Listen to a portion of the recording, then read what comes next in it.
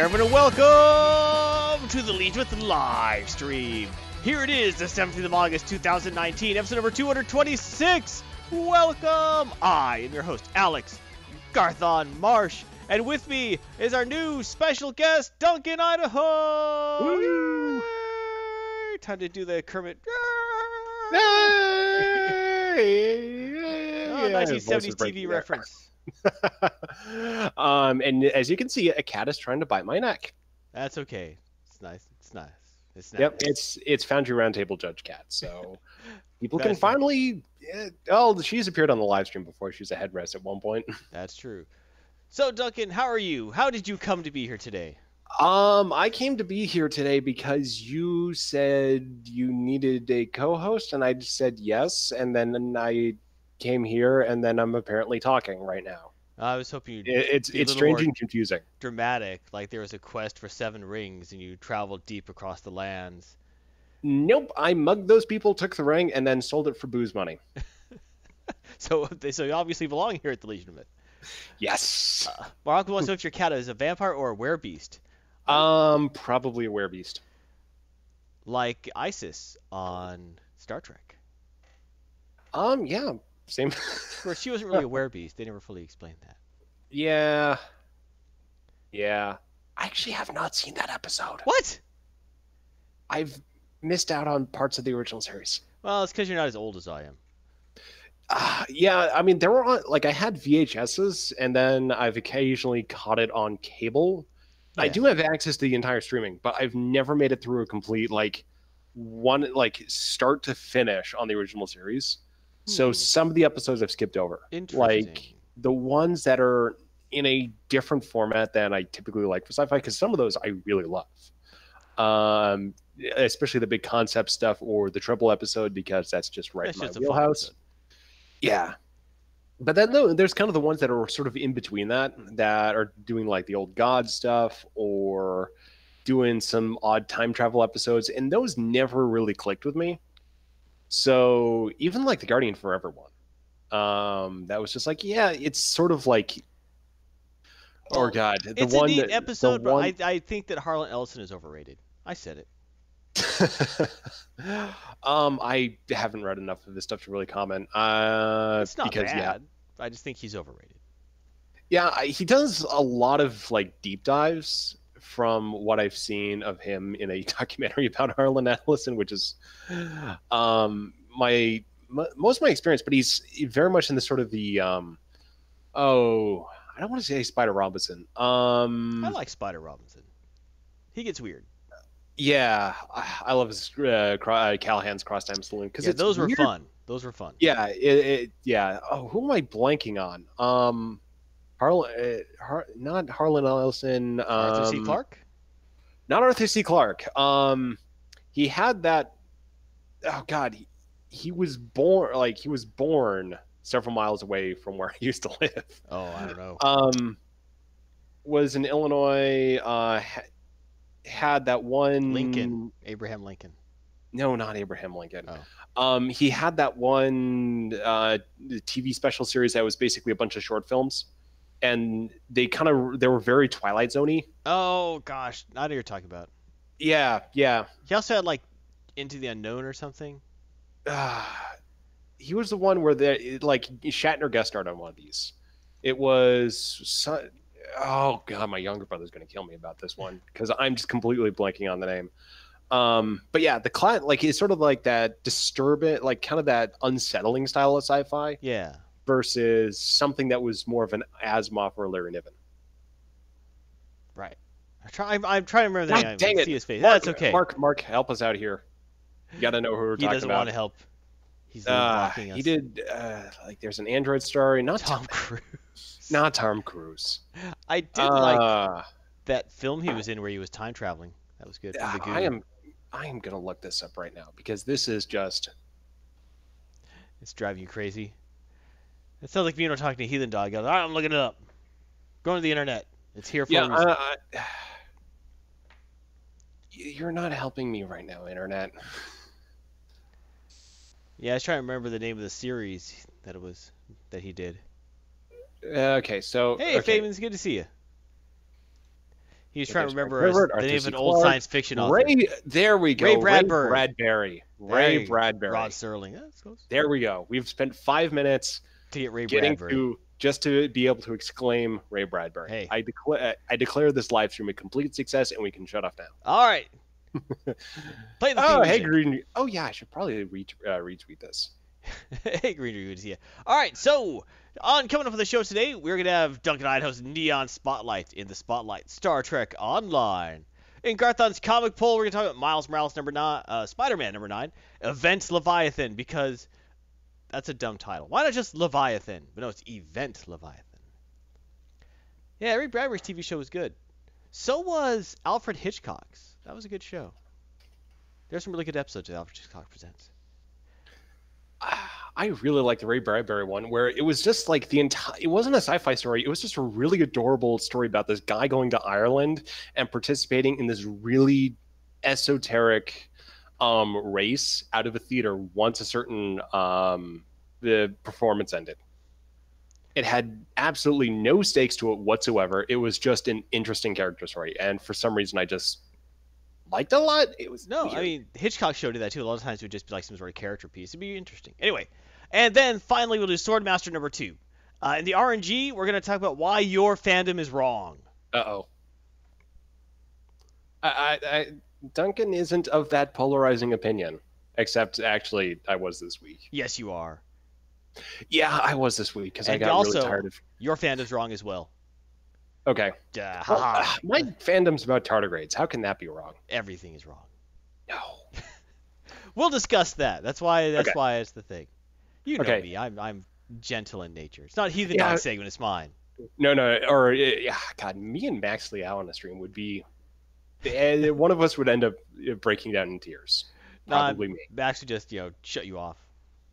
Or I don't know. I maybe just wouldn't say much. I almost needed to mute button Max last time. It almost happened. Still got to catch up on that one. I got through the first part.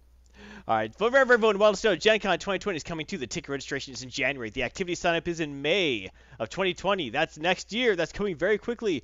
The event is in August of 2020. Start planning now to join the Legion Myth at Gen Con 2020. Garthon will be there. Heathen Dog will be there. Max Leo will be there. Elgarian will be there. Many people will be there who aren't in the Legion Myth as well. We think other people are invited. So, you could be there as well. Have some great fun. Lots of crazy stuff happens there. Go there. Be there. Remember, January. Ticket registration. Save your money. Green Dragon says Gen Con's backyard. You attend every year. Oh, cool. We could see you there, Green Dragon. That would be awesome. That would be very awesome. So, if you want to join our discussions, you go to our Discord. It's there. There's tab that says Gen Con. Streaming schedule. Elgarian streams Monday through Friday at 9 a.m. Shroud the Avatar. Mondays, he's playing Left 4 Dead with Heathen Dog at 6:30 p.m. And Tuesday through Sunday, he's streaming Shroud the Avatar at 6:30. Well, he kind of hasn't been doing the afternoons recently because, stuff happens. Well, it says it's too hot in his house because where he's at, they haven't invented air conditioning yet. They have high-speed internet, but not air conditioning. I'm in the middle of Nebraska right now, and I've got AC. Well, he's in Wyoming, and they don't have AC there. Okay. They're too busy building granola trails to the forest. They don't know how to make air conditioning. Well, there are dinosaur bones there, so they're probably out collecting those all the time. That's probably it. Heathen Dog streams Monday through Friday at 10 a.m. 7 days a night. We're not right now. He's on vacation, but he's coming back soon. And you can follow him at twitch.tv/Heathen Dog if it's at the same time as someone else's stream. What else did he have AC? Because he's a cheap old guy. That too. He likes to complain. And he's like, oh, it's too hot in my house. Guess I got to go to the bar. And that's what he does. I miss his beard, though. I do miss the epic beard. Anyway, but Saturday... Now, Thursday, he does at 8:30 p.m. Central Time, Empyrean Galactic Survival, where he teams up with Garthon and other members of Legion of Myth. And we have good times in Empyrean, smashing the bad guys, watching Garthon die of asphyxiation because he forgot to refill his oxygen again. And digging giant holes. Digging giant holes, sometimes falling into holes and injuring themselves. Yep, and also sometimes getting covered in spiders who have to chase the adventurer down the hole. Yes, that's always sad. And Saturday, 8 p.m. Central, 9 Eastern, the Legion with live stream with Garthon. This week, not with Garthon. This week, Garthon with Duncan. This week, not with Heathen Dog. That's right. It's not with Heathen Dog. So, good place to be. Good place to interact. Good place to have fun. And also on Sunday, Garthon plays Final Fantasy III at 9 p.m. Central, 10 Eastern. Sometimes I try and start earlier. But we started that just a few weeks ago, and that's been fun. Sitting back, chilling out, playing an old school game. Marhawk advises shotguns to get rid of spiders. Sadly, at that point, you don't have a shotgun yet. You just run around saying, please don't eat me. You try to negotiate with the spiders. Negotiate with the spiders. I believe we had a contractual grounds to this area, Mr. Spider. Don't eat the contract. So you can join Legion Myth on Discord. Follow us on Twitter at Legion Myth. Tweet us, we'll tweet you. Watch us on YouTube, which is fun to see all of our old videos. Watch us live on Twitch, the best way to interact, to get your names shouted out, like Marhawkman. And you can get our gear at shop.spreadshirt.com/Legion of Myth. Talk about our goals. We like to talk about our goals, because you got to have goals in life, my friend. Our Twitch follower goal is 1,000. We hit that goal. Thank you. We appreciate that. We will be having a special follower giveaway coming up soon for that, because we hit that. Just subscriber goal. While we did not make our August goal, we're pretty sure it's not going to happen, but we'll see. And we're trying to get 100. We don't have that right now. YouTube subscribers went up 21, so we're now at 1,037 as of this morning. Yes, we are elite now. We're trying to get 1,500. That's coming. Thank you very much. And Patreon goals stable at 44. Thank you very much, everyone. Just so you know, if we hit these goals, we have special giveaways for everyone in that event. So if we have YouTube subscribers, we give a YouTube giveaway. Twitch subscribers, Twitch giveaway. And if we meet and hold all 4 goals for 3 months, they could be non-consecutive, we will give away over 1,000 prizes, including Epic Portrait by me, the Garthon, and Heathen Dog, making you your very own Plex server. So let's get those Twitch subs up. Get everything up. Tell everyone, tell friends, enemies, anyone who has a Prime account. Get in there. We have over 4 years of content through the live stream, especially anime, comic reviews, game reviews, nerd stuff. Gary's streaming every day. Heathen Dog streams his Let's Plays. Garthon is streaming his retro games. I have a full playthrough of Yakuza Kiwami, which every time I hear Kiryu-chan, I start crying. Kiryu-chan! Oh, no. Oh, gosh. I'm traumatized. And Max Leo has his tabletop RPG unboxing videos and his reviews through Earthbound and Fearbird Lands. Team-ups as well. So come on, guys. Let's get in there. We appreciate it. Thank you so much. Thank you for our patrons and Twitch supporters. We really appreciate it, especially Gary M. Brian H. Thank you so much. Sharers, thank you ever so much. Top cheers through Twitch is on. Gifters is on. Thank you ever so much. We do appreciate it, and all of our subscribers. Thank you ever so much. Rating system, half star, bad. 5 star, excellent. 4 star. Garthon gives that a lot, because Garthon loves a lot of comics.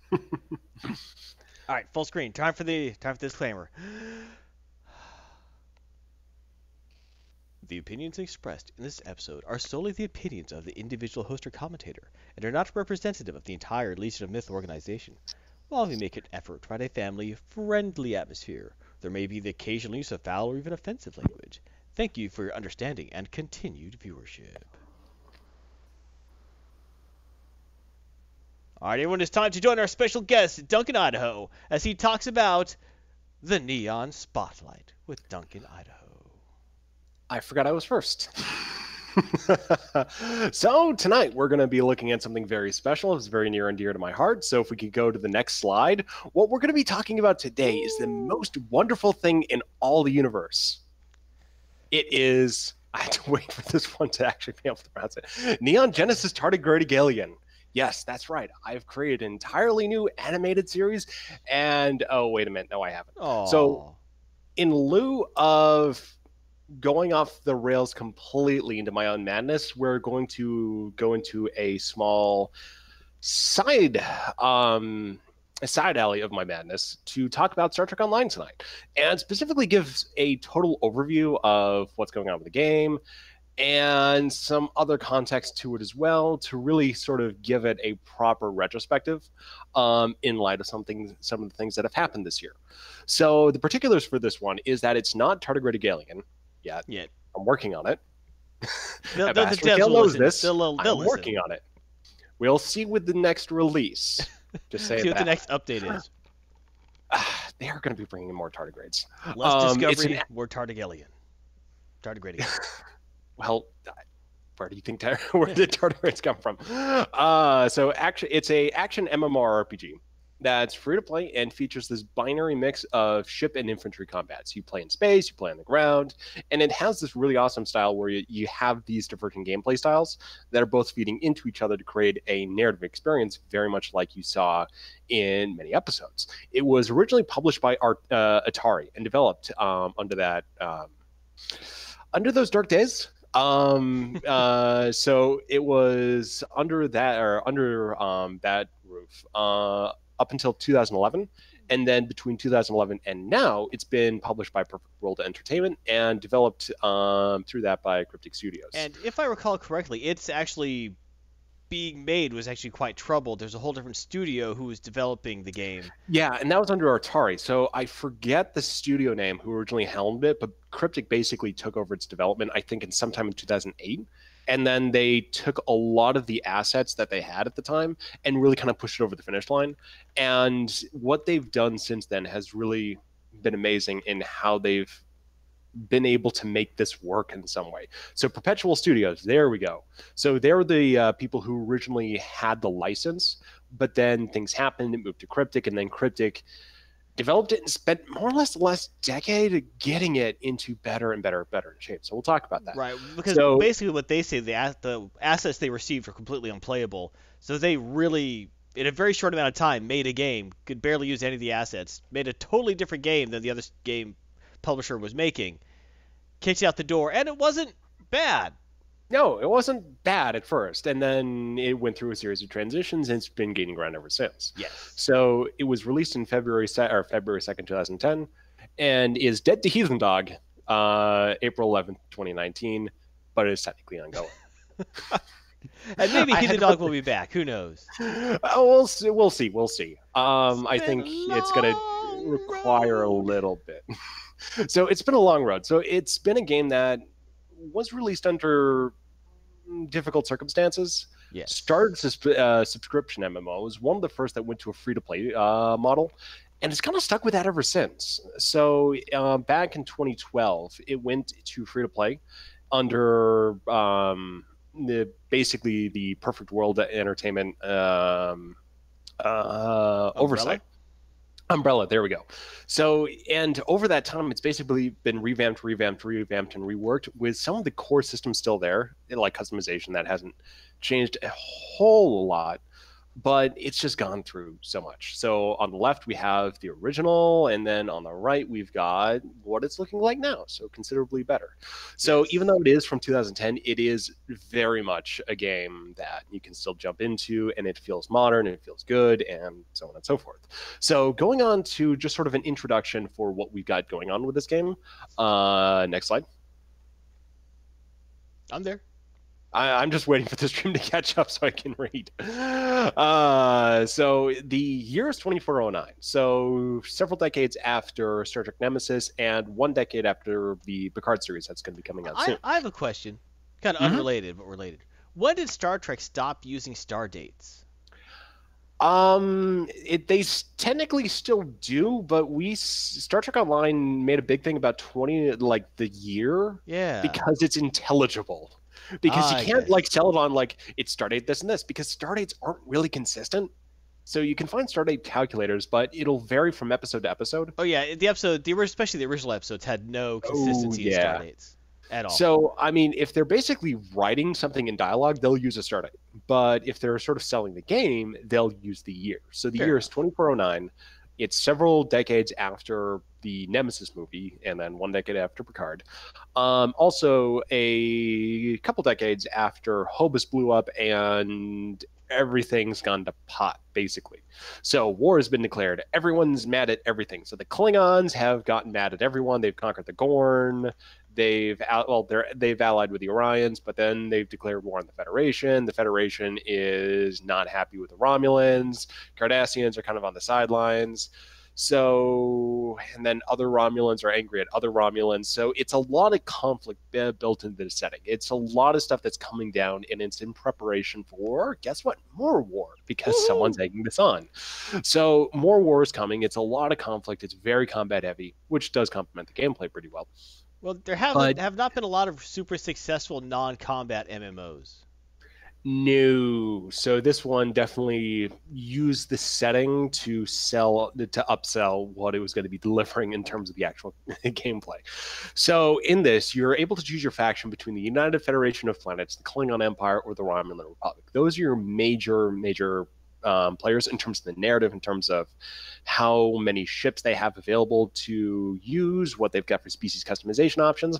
But then you've got 3 more factions, which I like to refer to as the silly factions, because these are very much for spice, flavor, and taking a different approach. So you have 2 different Starfleet factions that start in different eras that eventually work back into 2409. And then you've got the Jem'Hadar, who just come in at the end and then play holodeck simulations for the entire rest of the game. It's basically it. I mean, because you sort of get to the point where, like, we're only now going to be starting off on a continuation of where their last episodes ended. And yeah, they're just been playing in the holodeck this whole time.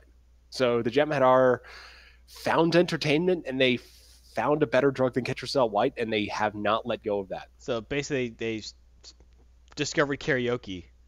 Yeah, pretty much. And so anyway, you got these different perspectives, and between the main 3, the Klingons, the Romulans, and the Federation, you have 3 different intro experiences, which eventually lead into a unified alliance that is then able to proceed through a lot of different story arcs.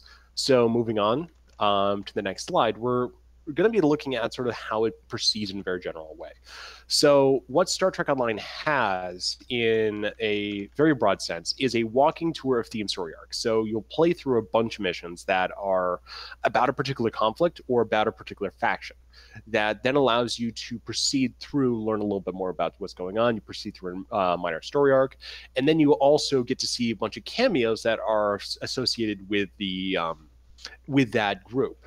So this is one of Star Trek Online's more recent but bigger selling points, is that it's brought in a huge amount of actors from the series. So they've got, I think they've now got actors from everyone, because they got Jeffrey Combs in. So Enterprise is now technically covered. Also Daniels. But yeah, they've got most of the cast. They don't have any captains yet. There's some reason they never had a captain on there. Probably because they want the most money. Yeah, money. That's been the explicit reason. It's like, well, we could go for Patrick Stewart, but then we wouldn't be able to afford much of anything else. So we got Lorca, because that's how. Yeah, got Lorca. Oh yeah, they did have Lorca. That's right. So that was cool. Yeah. So Lorca is now the. Aren't they going to get Pike too? I thought they're going to get Pike. They haven't announced that yet. Oh, I thought I saw that. They're getting Anthony Rapp to do Stamets. Yes, I saw that as the next one. But yeah, so they've got a lot. If you're a fan of any particular series, they've now got a content batch for that. Less so on Enterprise, but they've brought in so many different elements from Enterprise that you're certainly going to be happy with that. So it really, like, if you want to, like, before diving in, want to see a full playthrough, I do have to recommend Heathen Dog's Adventures of Buck Fats McCool, where he played through the entire story mode up until a certain point. Yeah, he needs to recontinue those.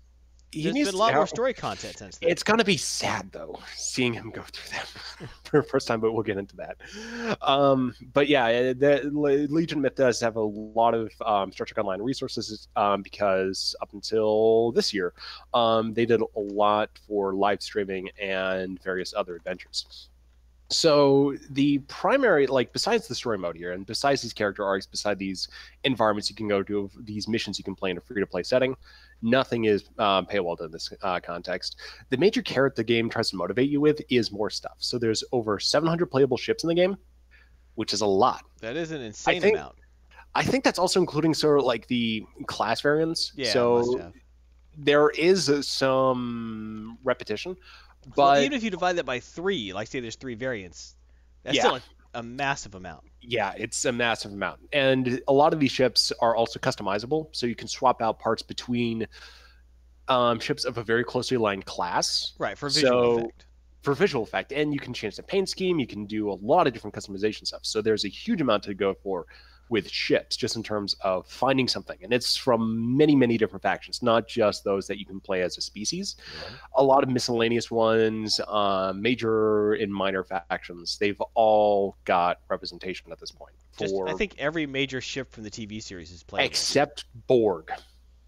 Right. Except Borg. Yet. So there's a huge amount of that. Then there's also the wide variety of playable content, because in addition to these episodes, you've also got multiplayer stuff. So you've got a little bit of PvP. It's pretty rudimentary. It's pretty much baked into the original, so it's pretty legacy content. But you also have battle zones. You have adventure zones. You have these wide open areas where you can sort of go around and have miscellaneous adventures, smaller scale. But you've also got patrols. You've got these co-op 5 to 20 player scenarios you can queue up for via matchmaking system. And there's a lot to really dig into that, special events and social zones you can go to. So a lot of a very broad stretch of content. So it does have that going for it, where you can dig into one thing for a while, then dip into something else, and it does have that robustness, because they've been just piling more and more on over the last 10 years. And there's a huge amount of customization with your characters, your ships, your bridge crews, even your miscellaneous crews. You can swap between different officers. And you've also got a lot of different gear in terms of the weaponry, in terms of the equipment set, special abilities, traits. There's a lot to dig into to really craft different feeling playstyles within broadly the same familiar archetypes. So it doesn't stick to a very rote class or role-based system, where instead you're basically free to mix and match components in different abilities and really throw that in with very different skill trees. So it is very much up to you how you play the game, and you can do a lot of experimentation with it to try to create some really crazy play styles. Like, I experimented recently with a ship that is flown backwards. It didn't work very well, but But you tried it. I played it. So, but on the flip side of this, the sort of the stick element to it for the motivation side, this sort of the incentives, which aren't necessarily as happy, are prescribed grinds as the keystone to a lot of different special events, where you have to play through something 14 times or 20 something times in order to get a special prize. And it encourages daily logins. And then even within each day, you've also got another layer of grinding system through the Endeavors, where it's just a daily task like you have in Warframe and a bunch of other emerging MMOs at this point. Fortnite has these now. But basically, these daily tasks to help sort of structure gameplay. But that's a standard MMO thing, though. It's a standard MMO thing, but it's crept up over the last few years. So yeah, there is an awful lot of daily stuff if you want to try and do it. Yeah, and unlike Warframe, it doesn't have a story basis to it. It's just go here and kill 20 types of this unit. It is the simplest possible type of MMO quest. So it doesn't really add much to the narrative or to the feeling that this is a living universe. It really just feels like this is a task I have to do for a reward. It's sort of that minimalist level. So it does have that element to it to sort of pull back from the fantasy, from the experience, where it does have these problems of integration between some of these incentivization systems. And of course, like a lot of MMOs at this point, especially ones from the last 5 years, it has loot boxes. So the fanciest ships, gear, and some of the customization items are tied to loot boxes. There's plenty of other options, and most of the sort of within faction ship, within faction options, those are all available through a simple storefront.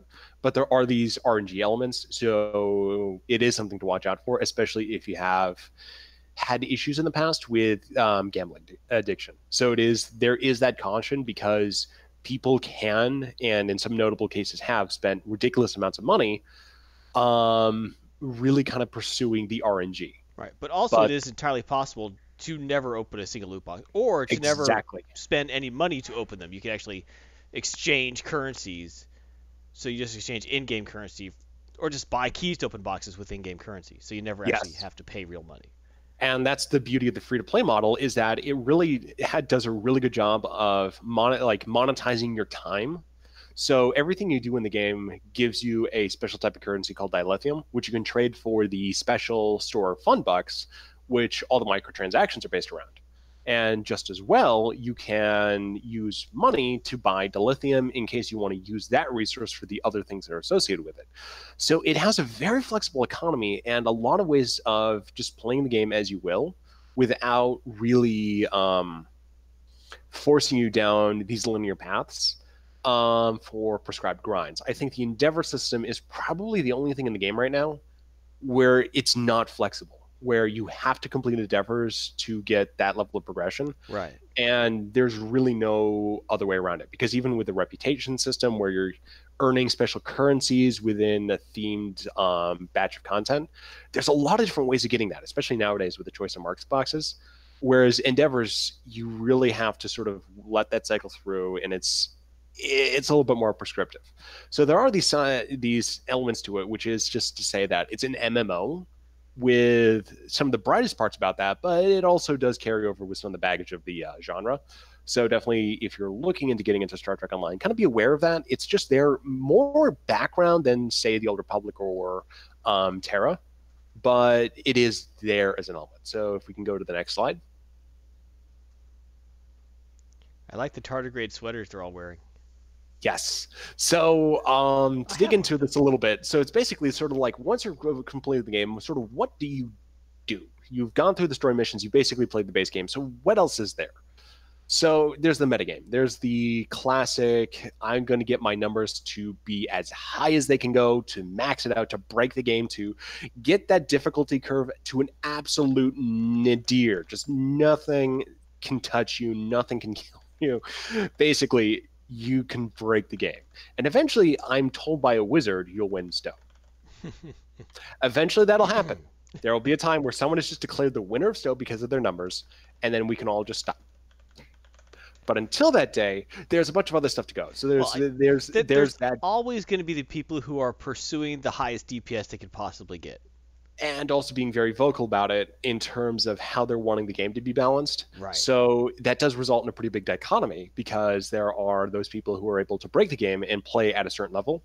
But then as you sort of pull back from that to what's more accessible to most players, it's a very different game. Right. So when you're running like an in-game combat challenge on the most challenging levels, the people who are running the DPS race are like, this content is too easy, blah, blah, blah. Then you run in with someone who's mainly there for role playing, but they have a very nice ship with good stuff on it. They just get owned because. Or actually, another part of it is that there are recommendations from the DPS community that actually don't work that well if you're working on a lower end build. So, for example, there was a whole time when it was just like cannons are the best thing to do, or recommendation that you only run cannons. But at the same time, if you're a low-level player, you actually get more by putting a torpedo front. Thank you for subscribing, Order. Appreciate it. Ooh, thanks. But like, or another thing where you can basically put like all torpedoes in the front of your ship. That can be great for really specialist science builds that are able to deal a whole lot of damage through the exotic damage powers. But it doesn't work if you're not at that level. Right. So if you're trying to get through the game, that is a bad idea. Yeah. So I actually use that because I like that one, but I'm sort of operating at the mid level. I use Corbett in my ship. I actually use that too on my because I do have one of the fancy Constitution classes, which was a pretty funny story because I opened one of the RNG boxes because I needed the base currency that's included. So basically, if you don't get a specialty ship, you get the B prize of this fancy currency, which you can trade in for special rewards. I just wanted a little bit more of those because I do like buying certain things from that storefront. But then I got the fanciest ship in the game, which is nice. Which was funny because then I had to buy another pack to get the special rewards currency that I needed. So it was kind of like, okay, I got this. I didn't get what I wanted though. It's like, I think everyone wants. That's not what I wanted. I'm the only person probably in the world to have actually said "damn it" when that happened. But anyway, though, so there's this whole DPS game to go through and just really kind of have fun building your ship in terms of the stats. But there's also the creative side to it because you can also do the customization, which really comes through not necessarily on your ship, even though the ship is part of it in setting up your story that you tell yourself while you're playing these missions. But there's also the side of building your characters. And you not only build your own character, but every single bridge officer that accompanies you on your away missions that command certain seats on your ship, they're all deeply customizable. So you can build a crew, and then you can create a new character, build another crew, completely separate, build another crew, completely separate. You can basically create an entire franchise's worth of character stories just on your own. So STO is one of the deepest games when it comes to letting players customize who they are. It doesn't necessarily use that in the episodes, because the palette's so broad that they can't really make a lot of specific points. I think they can a little bit more though, but that's getting into some experience that we'll talk about a little bit later. But there is this really deep customization system that you can basically spend as much time with as the actual gameplay side. So just telling stories to yourself and then bringing that through to the players through screenshot artistry. So you can basically use this free cam tool called Demo Record, where you take a little gameplay trailer set or gameplay recording, and you can replay that and move the camera around and get some pretty neat shots of that. So some people have made that an entire way of interacting with the game. So that brings another layer of creativity to that, and Space another Barbie's side. the true end game, says Marhawk. Yeah, Space Barbie is the true end game, and there are so many different ways of really kind of taking what's there and making it your own. Because there are, like, through all these approaches, you can basically dip in as much as you will. So you can do a little bit of screenshotting, you can do character stuff, and then you can focus on the metagame, or you can do entirely metagame and really say no to the other stuff, or you can basically use it entirely as a Bob Ross painting tool of the Star Trek universe. So there's a lot you can do, and there's a lot that the game enables you to do. So if we can go to the next slide. I know that when we were talking about like building your crews, I mean, my primary character has his primary crew, and I actually, have entire backstories for the entire crew. Like a lot of the other guys do who are into like the role-playing aspect. They'll have entire backstories for their whole crew and everything. So it's really to see like people actually bother filling out the backstory of the characters. Looking, a lot of them are really good. Yeah, and for years when I first started the game, all I was doing is basically doing that for myself. So I wasn't like doing role playing in chat or writing stories or anything else like that. I was basically just treating it as a creative exercise. Like, I just want to make a bunch of characters and then have that as my character, have that as a crew for a while. So basically, you've got this game, you got this MMO, it's got some high points to it. So why care? Well, first of all, you have this legacy of creative initiative, because you got to remember that starting in 2010, there were no Star Trek series at this point. Ravenslayer, thank you very much. 15 months. Woo! You're a long timer. Thank you. Yeah. So basically, Star Trek Online. As soon as Heathen Dog leaves, people start subscribing. Just want to say that. He'll be back next week. He'll be back. And then everyone just goes like, nope. No, I think it works the other way. So anyway, though, with the historical context of Star Trek Online, it had a run where it was the only multimedia. I mean, there were the books and the comics running, but it's the only multimedia series that was ongoing to continue the Star Trek narrative, and was doing so in a new context through the 2409 setting versus anything else. So it felt a lot encryptic to try to because there wasn't any clear idea that there would ever be another Star Trek series, because for a while the best shot was Netflix getting Enterprise season 5. I mean, we really weren't talking about new series, new movies beyond the Star Trek Kelvin timeline reboots, and those were even questionably how long were they going to be going, and how much more those would spin off into. And it looks like those have ended now, so we have that answer. Yeah. So Star Trek Online really kind of took it upon itself to be that continuation for people. So it did a really good job of bringing these stories to light, to bringing these connections that you wouldn't have seen, and doing that across the franchise.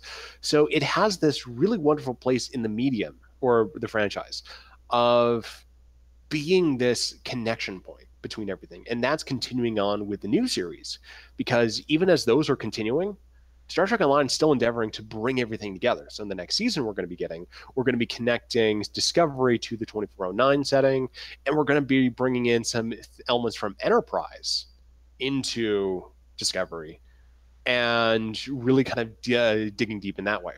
It's also got this legacy of player creativity, where because you've had players working for so long with Star Trek Online, you have this really deep foundation of creativity, and especially in the community, where you've got people who've been working for so long with characters, with builds, with screenshots, that there are basically entire art forms in each of these disciplines dedicated to bringing the most out of that as possible. So you can dip into that. You can dip into a lot of resources people have done, tutorials, build advice for the metagame, and just other ways of interacting with people with really long established characters, like Admiral Aaron, for example.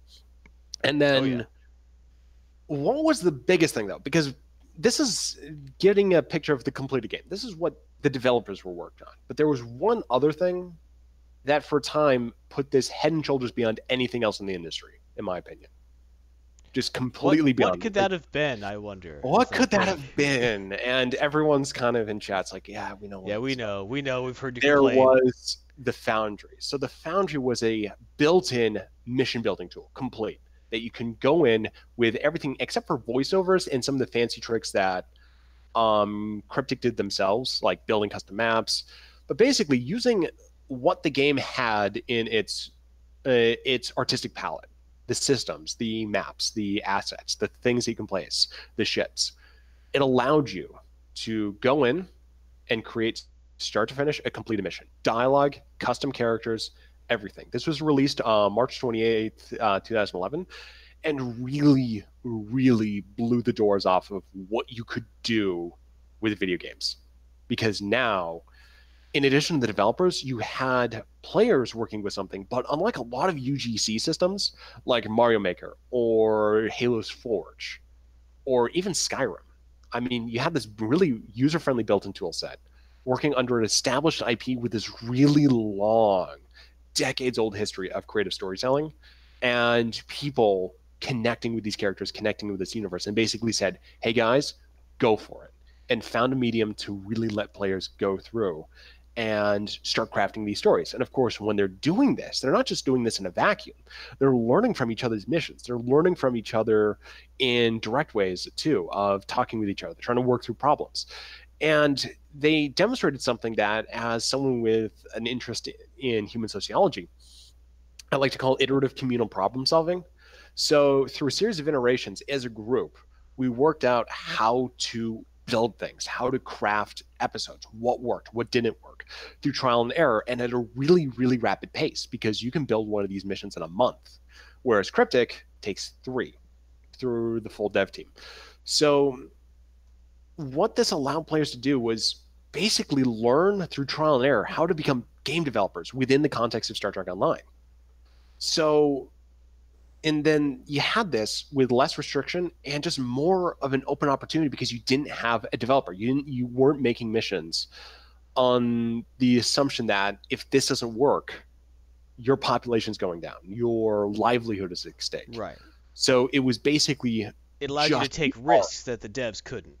Yeah, and it also started exploring formats that didn't necessarily appeal to the mainstream, but then allowed you to find things that did appeal to the mainstream that weren't being explored in the main game. So you had this radiation, this adaptive radiation of different mission styles that also found better ways of handling certain things than the developers were able to, because they're not able to push forward with experimentation as frequently. So they learn, they adapt, they push forward, and they're coming at this from a very high level.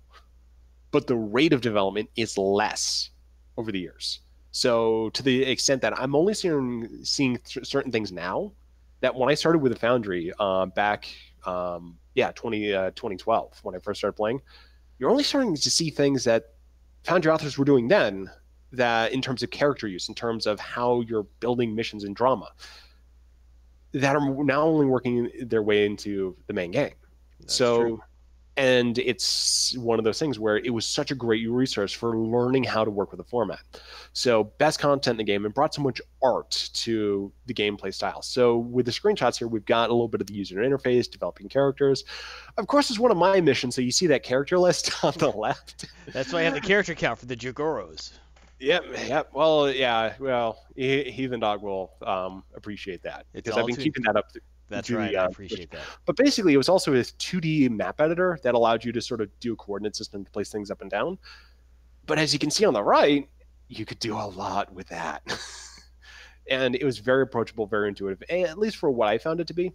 Some people who are as independent learners struggle a little bit more, but basically with this type of tool set, with this type of community, you can basically get going. So if you go on to the next slide. Gruno says he feels he gained a better understanding of Cryptic's dev team for having developed it himself. Well, he did make one of the most interesting arcs in the Foundry. Yes, yeah. I would say probably one of the absolute most highly regarded best episode series that was ever released to the game, full stop. Yeah, what he lacked in quality made up. What he lacked in quantity made up for in quality, certainly. Yes, especially with that last one. Yes, that was really good. It was well worth the wait. So basically, just to kind of dip into what I made before continuing on with the broader impact, but basically the way I dabbled with this was through a couple of different story series, actually three. I like how you say dabbled when you had like a dozen missions and they were hours long. I had 18 missions in total. That's not dabbling. Dabbling is 2. Yeah, this was my major hobby for a while. So basically, I had the Starfleet security files, which kind of did something to the format of Star Trek that I was kind of keen on seeing myself. Sort of pull the focus away from the ship, away from that road crew of kind of leading from the top, and basically deal with a small, basically 5-man band that are just hopping around different ships, different settings, and kind of are the lower decks that we're seeing now explored in the Lower Deck series. But yeah, basically following through a Starfleet security team as they went through a series of adventures, and this was very much inspired by Pat Labor and Terry Pratchett's Night Watch. So it had a mix of drama, a mix of comedy, and had a certain tone with respect to how competent these people were and how they kind of failed upwards. And that kind of actually gave a lot more character room than you typically see in Star Trek, because basically you see people succeed from the top. They start off as idealistic, or they kind of go through these arcs and have less room to be fallible. So that's kind of what I really liked about this series. So we've got Captain Ross, Pip Pip, and Itrex up there. But then I also kind of dipped into more of the sci-fi element with the Alliance Exploration Initiative, which started as a community challenge put up by the Foundry Roundtable before I became a podcast, or before I became a co-host. And just to say, like, how I was working with the Foundry at this time, this is kind of the heyday. I made 3 AEI missions before the challenge started. Before it started, when we were just talking about the pre-planning phase, because I kept like, okay, I'm gonna, okay, maybe I can do one mission before, we get started, because we got a few weeks left. Oh, I finished that one, and we're still a few weeks away, and maybe I can do another one. So I did try to part 1, part 2, and Eons this time. But basically for this, I was sort of doing more with character, but a little bit more with drama. I mean, there's still a bunch of comedy in this as well, especially with Pim and Erig. But basically it went more with the setting. So dealing much more with the broad concepts, distant future, pocket universes, where I could really play with evolutionary ideas from my academic background. So yeah, also in fairness, yeah, you did take forever to get as Green Dragoon says, it did take forever to get the AEI challenge going, because you guys did a lot of voting periods for that one. So yeah, it was like 3 months when I started working on this stuff, and then I made the challenge mission, which was 3 weeks. Yeah, that was Apex. That's the one I have a reputation for. Yep. It's not necessarily because of how I wrote it, but how it was performed a little bit. So I'm finding certain elements there that I didn't quite intend, but anyway. So yeah, kind of moving on. So that was kind of like what I was doing, basically doing this far out stuff, and also working with the Star Trek format a little bit. Just kind of playing around with how you can do more with the franchise a little bit. Because for me, just doing the standard, like it's TOS again, or trying to recapture TNG, recapture Enterprise. So that's sort of that whole retrospective feel that kind of set Enterprise up and also set Voyager up. Of always trying to get back to something. I never really liked that as much. Push forward, not back, because a lot of the later Trek at this point was trying to sort of re-engineer like what made it good in the first place. And for me, I'm just like, no, I'm just going to keep forward, keep going. Which is an excellent point. With it. I mean, I would agree with the opinion that Star Trek needs to look less at its past and more at its future. Yeah. So, did we go to the next slide? Yes, we did. I'm still waiting on the live stream. We're looking at what other people made, where there's crazy dance missions and the yeah, Captain's Log mission. Viva Fluid Plus. Viva Fluid Plus. So here's just a cross section of what other people made. So the first on the top left, you've got Admiral Air and Starbase Invictus, which is just an exploration of the social zone concept with a lot more activity, a lot more character, and it was mostly non-combat. I think there are some ways of finding combat in this, but yeah, it was just a really fun adventure, and neat setting, a lot of just sort of this crazy celebration vibe to it, a lot of community stuff to it. You've also got a completely joke mission. As you see, someone built, using various different types of assets, a bathroom scenario. And I highly recommend looking up Legion of Myth's live play of the Little Captain's Room. It is well worth it. But then you've also got the work of Johnny Snowball down in the lower left, where he went he was the top guy when it came to map builds and had some really great drama, really great comedy episodes, and really found a lot of different ways of playing with the format. And creating these really memorable scenarios and really, really pushing forward with how you can remap the Foundry. So he was one of those people that if you're trying to get into the Foundry, you played his stuff because that set your baseline for this is what you can do with the tool set. And of course, in the lower right, you've got Green Dragoon, who built a very with a little bit of false perspective, but a very, very, very big and intricate city that you went through start to finish, such that you start on this platform and then you snake your way through the city and then you ended up on the very far side of that giant chasm. And it felt massive while going through it. Yeah, it felt massive, and it just so much to it and so rich. And he was modeling this after some of these urban complexes that developed in Asia, I think specifically in China, where you just have this city that just completely sort of closes in on itself. And is run down and just had this great refugee feel to it. And that was part of a fantastic series with so much branching dialogue, so many branching options. They had different endings, which is something that Cryptic hasn't been able to do. Partially because they need to have a fixed story point. But yeah, he found ways of artificially creating these gameplay elements that you just didn't see in the main game because we went that far with trying to push the tool set to its absolute limit. So yeah, I mean, people really pushed this, and this is a small sample because there were hundreds upon thousands of missions, and a lot of it was a lot of people experimenting with something. This is my first mission. This is my first. Yeah. I'm getting to this one. And it just sort of at all levels, but because of this iterative communal problem solving, the Foundry brought content up to a higher level than you typically see in UGC systems. Such that if you took a random cross-section, played a random mission, you found something in what someone had made that was still memorable. That was still something there because it was such a great tool for self-expression, and there are so many resources available. And even some of the terrible missions were entertaining in their terribleness. One of my favorite series was because of just how insane it was. And I'm not quite sure if it was a very imaginative child or someone on some type of mind-altering substance. It had this very lucid vibe to it, and I would just recommend go find Cold Blue Space in the Legion of Myth live plays, and you will hear Heathen Dog break. And I'm probably going to get banned for mentioning that. But just as another thing, just to, as we mentioned before, Legion of Myth has so many live plays between Garthon and Heathen Dog doing complete voiceovers, bringing more to the dialogue than was there in the original text, too, of just creating these really great performances. So if you want to experience the Foundry now, that is by far the most recommended. Foundry Roundtable also has some live plays, too, in addition to a bunch of different YouTube channels, but Legion of Myth has the biggest and best repository of content all of the classics. Well, so moving on. That's how we met a lot of people, actually. That was our bread and butter for a while. I found Legion of Myth because I found that you had played one of my missions. Yep.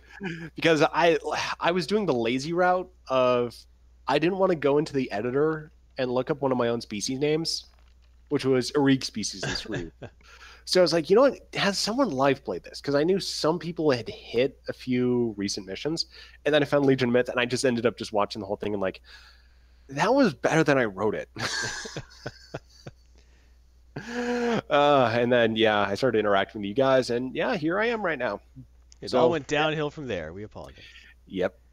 And got introduced to the other host of Roundtable. That's true. Yeah, like Mark Hawkman, Green Dragoon here, and so, it's been good meeting them. It's been good. Yeah. So moving on though to why we're talking about this in past tense. Not Star Trek Online, just the Foundry. Just the Foundry. Star Trek Online is still going, but the Foundry died April 11th this year. And it was really tough for all concerned, the developer team especially, the community managers too. Kale, this really took a lot out of him because he was one of those people, like the Cryptic did as much as they could to support the Foundry, but it was a really big and complicated system. It was something never originally intended for the game engine. It was kit bashed into there. It was kit bashed into there, and then as you go through 10 years of continuously updating the game, continuously bringing it up to par, continuous development, you're adding more and more and more and more and more in systems on top of this original ecosystem the Foundry was built for. And there was no way at the time that Cryptic could build with any anticipation that the game would be in the shape it is now back then. So it's kind of one of the, like, if the game had gone into maintenance mode, no one, like, it just completely just sort of drifted off the radar, kind of like Champions did. The Foundry might still be around, but it's questionable what would have gone on with Neverwinter. But the success of the game meant that it entered into a development mode that results in the Foundry drifting further and further and further away from the code base and from what worked.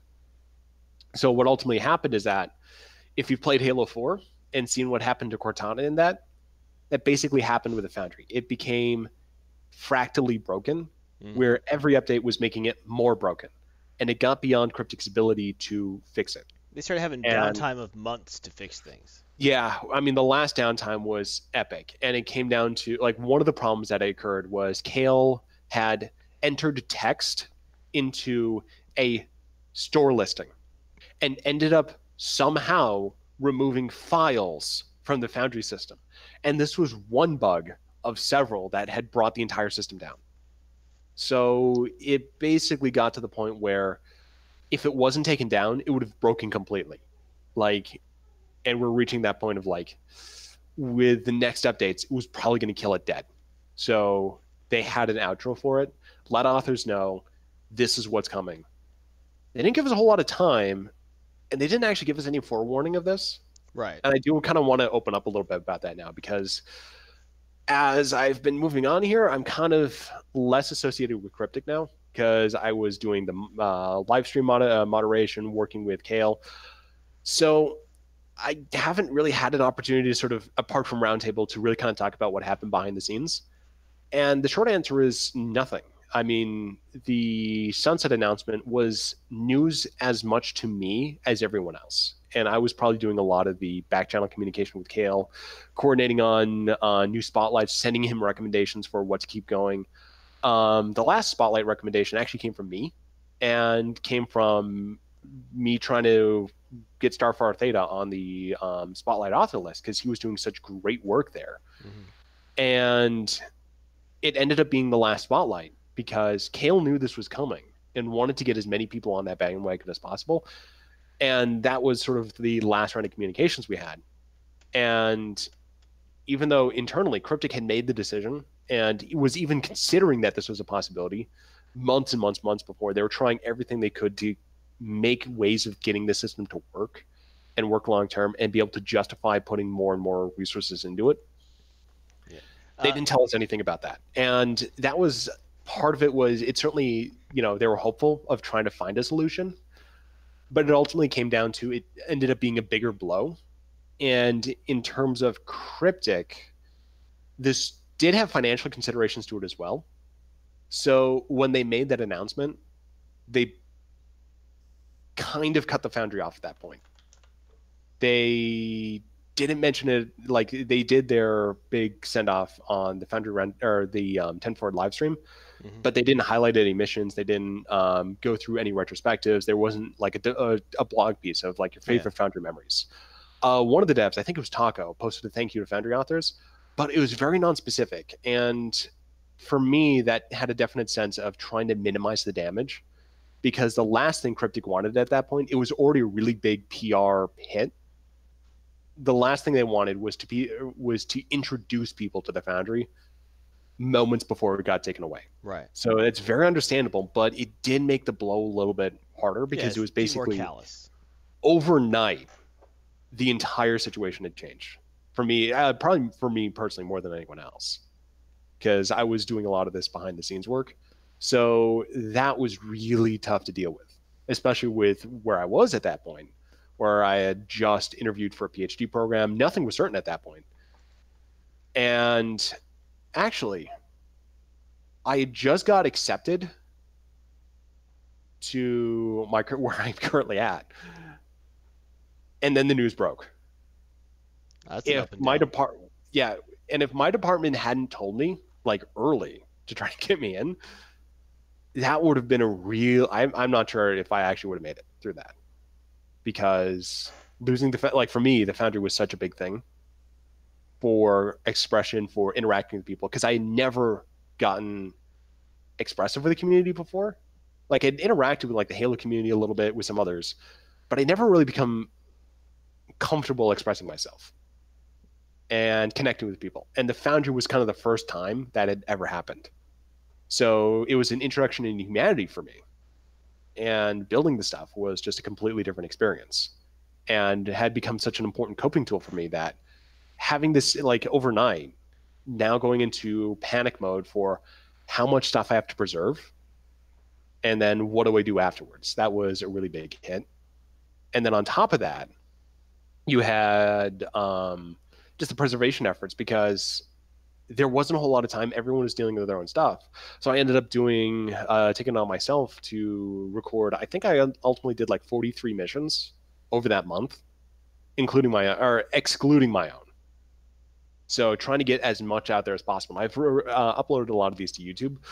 I might do voiceovers for these. Some of these already have voiceovers, I think, through Legion of Myth. But I ended up picking up a lot that weren't going to get that weren't previously recorded. And some of these were just like, I just want to get this for the diversity's sake. This wasn't like a memorable mission, but that's why I want to play through it. So a lot of authors ended up having their work presented this way. And also I tried to coordinate with as many streamers as possible, like Texas Gemini, Grumpy Old Nord, you guys, for your last preservation efforts to try to get this going. So this is kind of like, this is a lot to say that the Foundry was shut down, but it was sort of this, as the tardigrade is more or less encapsulating, it was a big deal. It wasn't just like shutting down a feature. It was shutting down this unique thing in the industry for which there is no substitute, because you can go to a modding community. The technical level is so much different, and the creative baseline is so much different. Skyrim, for example, really well established, but to make a mission for Skyrim is such a higher level. There's not as much in terms of like the daily interaction. And ultimately, the creative platform, the Elder Scrolls series is big, but it's not Star Trek big, especially with like growing up with it. Some people have, but most people like me, for example, I mean, I got into Oblivion, and that's not really a defining relationship with a franchise. So yeah, that was a lot, but yeah, I mean, basically at this point, like I kind of wanted to give a little bit more of a retrospective, because we hadn't really talked about this as much on Roundtab, I think, Foundry Roundtable. Mm-hmm. So yeah, I do kind of want to take that opportunity in moving on to kind of get a little bit of this off my chest, because I ended up like kind of not talking about some of the aspects, especially behind the scenes stuff. But I do want to reiterate, it was everyone tried and it didn't work. That's kind of how it came about. But favorite memories, I mean, the missions, too many to name. Dozens of authors, hundreds of missions, and the ones that shall not be named, except we already named it, so that doesn't count now. That's true. Building stuff for me was a vital coping tool. It really helped me through getting to where I am right now, of building myself up after a very difficult experience with my master's and some personal stuff. And it was such a wonderful creative outlet where I can actually write. I'd never written anything elaborate for creative writing, and now I'm considering doing a book. So yeah, it was wonderful. And then for me, the absolute highlight was interacting with people for the first time, really. So public reviews, I actually got fan mail, and right up into the end. And that was a very different experience and very unexpected. And I tried to write back to everyone. Some I wasn't able to get to in the end, but yeah. Then I was also a podcast co-host for a few years with the Foundry Roundtable, interacting with those guys, Mark Hockman, Green Dragoon, Jorgen1701, having so many great moments with that one. The immortal Tovan Kev, for example, where we had taken the most unpopular character from Star Trek Online, put him in the distant future as someone who could not be killed, but in very ridiculous ways, where they send him in a black hole and he comes back the next day. Just one of these almost like Ray Bradbury, there we go, esque storylines. Also interacting with Cryptic Studios, really getting to know those people who I'd been playing the game for quite some time, but also getting to know Xeronius Rex. Or Hockman likes Tovan, he says. I actually don't mind him as much. But I mean, interacting with Cryptic, I mean, that was another really just unique experience, just to have this kind of back and forth. And that was another just highlight because it basically made this something other than video game. It just made it an extended creative exercise. It kind of brought the focus out from the economics and really became this wonderful experience. And Cryptic was as supportive as they could possibly have been, and did far more than any of us could have possibly asked, because a lot of the support for the Foundry was on their off time. They really cared about this feature. So, and then of course, interacting with you guys in Legion of Myth. And I absolutely have to recommend, for some of the best recordings of the Foundry, check out their live streams. It's all on YouTube, every episode. Go check that out. Yeah. What else was asking you? Was it tough to keep going, or stop, or with how many players liked it? Press will bring a new iteration. There's not going to be a new iteration. It was too difficult to make in the first place. So yeah, basically, what they talked about with the scale of the development effort, this took years to build in the first place, and to make it work and make it work long term, they're looking at an equal amount of work, like rebuilding it from scratch. Right. It would have to actually be, if they made a Star Trek Online 2, it would have to be part of the original foundations of the thing. Yeah. And there's actually some really good points for how they can make like the Foundry, like they could basically make the ultimate game with that. And in certain ways that I think the Foundry was a great proof of concept, if nothing else, for how to make an MMO and really solve some fundamental issues with the format, specifically development effort. Because you have these long windows, like 3 months or so, between content drops. And Cryptic is one of the most prolific supporters of the game in terms of just releasing more episodes. If you integrate something like the Foundry into that, you could, through the Spotlight system, at the very least, and incorporating those missions in the main arc, you could solve a fundamental development problem with MMOs. You could solve content hunger, basically, if you reworked it in certain ways. So, but anyway, yeah, it's going to be like, if the Foundry ever comes back, the most likely form it would take is Cryptic finding a way of putting the missions back in the game versus rebuilding the tool set. Right. So that's the way it comes back, if it ever does. And there's currently no plans for that. They'll certainly keep an eye out for it. If they have any of the ideas, they might explore it. But for now, there's nothing to say on that front. Right. But a lot of the authors have moved on to other things, though, as you said. Yes, and this is something that you can really dig into right now, because this was such a great community developed so many skills that people are still putting these to work. So, for example, we've got Pax Veteratica, who's created a short story or a short story series through the Peacemakers. So he's got a blog for that. I've provided links, and those will be available hopefully with the YouTube version of this. Drogon 1701 has created the USS Valley Forge series, where he's basically created trailers and then taken a lot of screenshots to develop a story series of a series of characters going through the cryptic missions. So providing that with more context. Starfire Theta has created a short story series with Starfleet Resource Acquisition Division, which is basically a comedy, mostly a comedy series based around people who are trying to mine things and trying to. It's again very, very lower desks. You got there. There we go.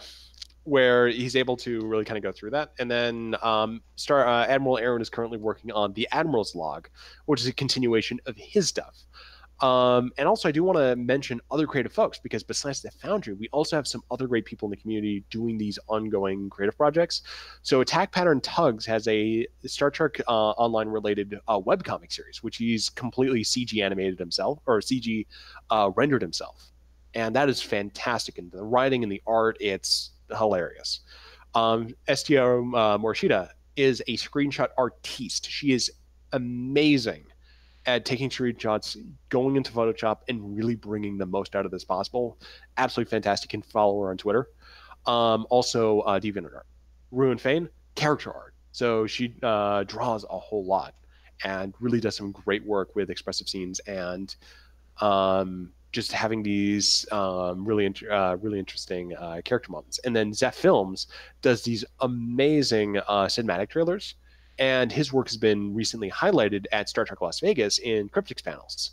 So another community member who you should definitely check out and see how much they're able to really bring into the game besides the narrative storytelling aspect. So there's still this legacy of creativity, and the game itself is still a creative platform that people are still using. So there is still something of that spark ongoing in the rest of the community. So definitely check these people out.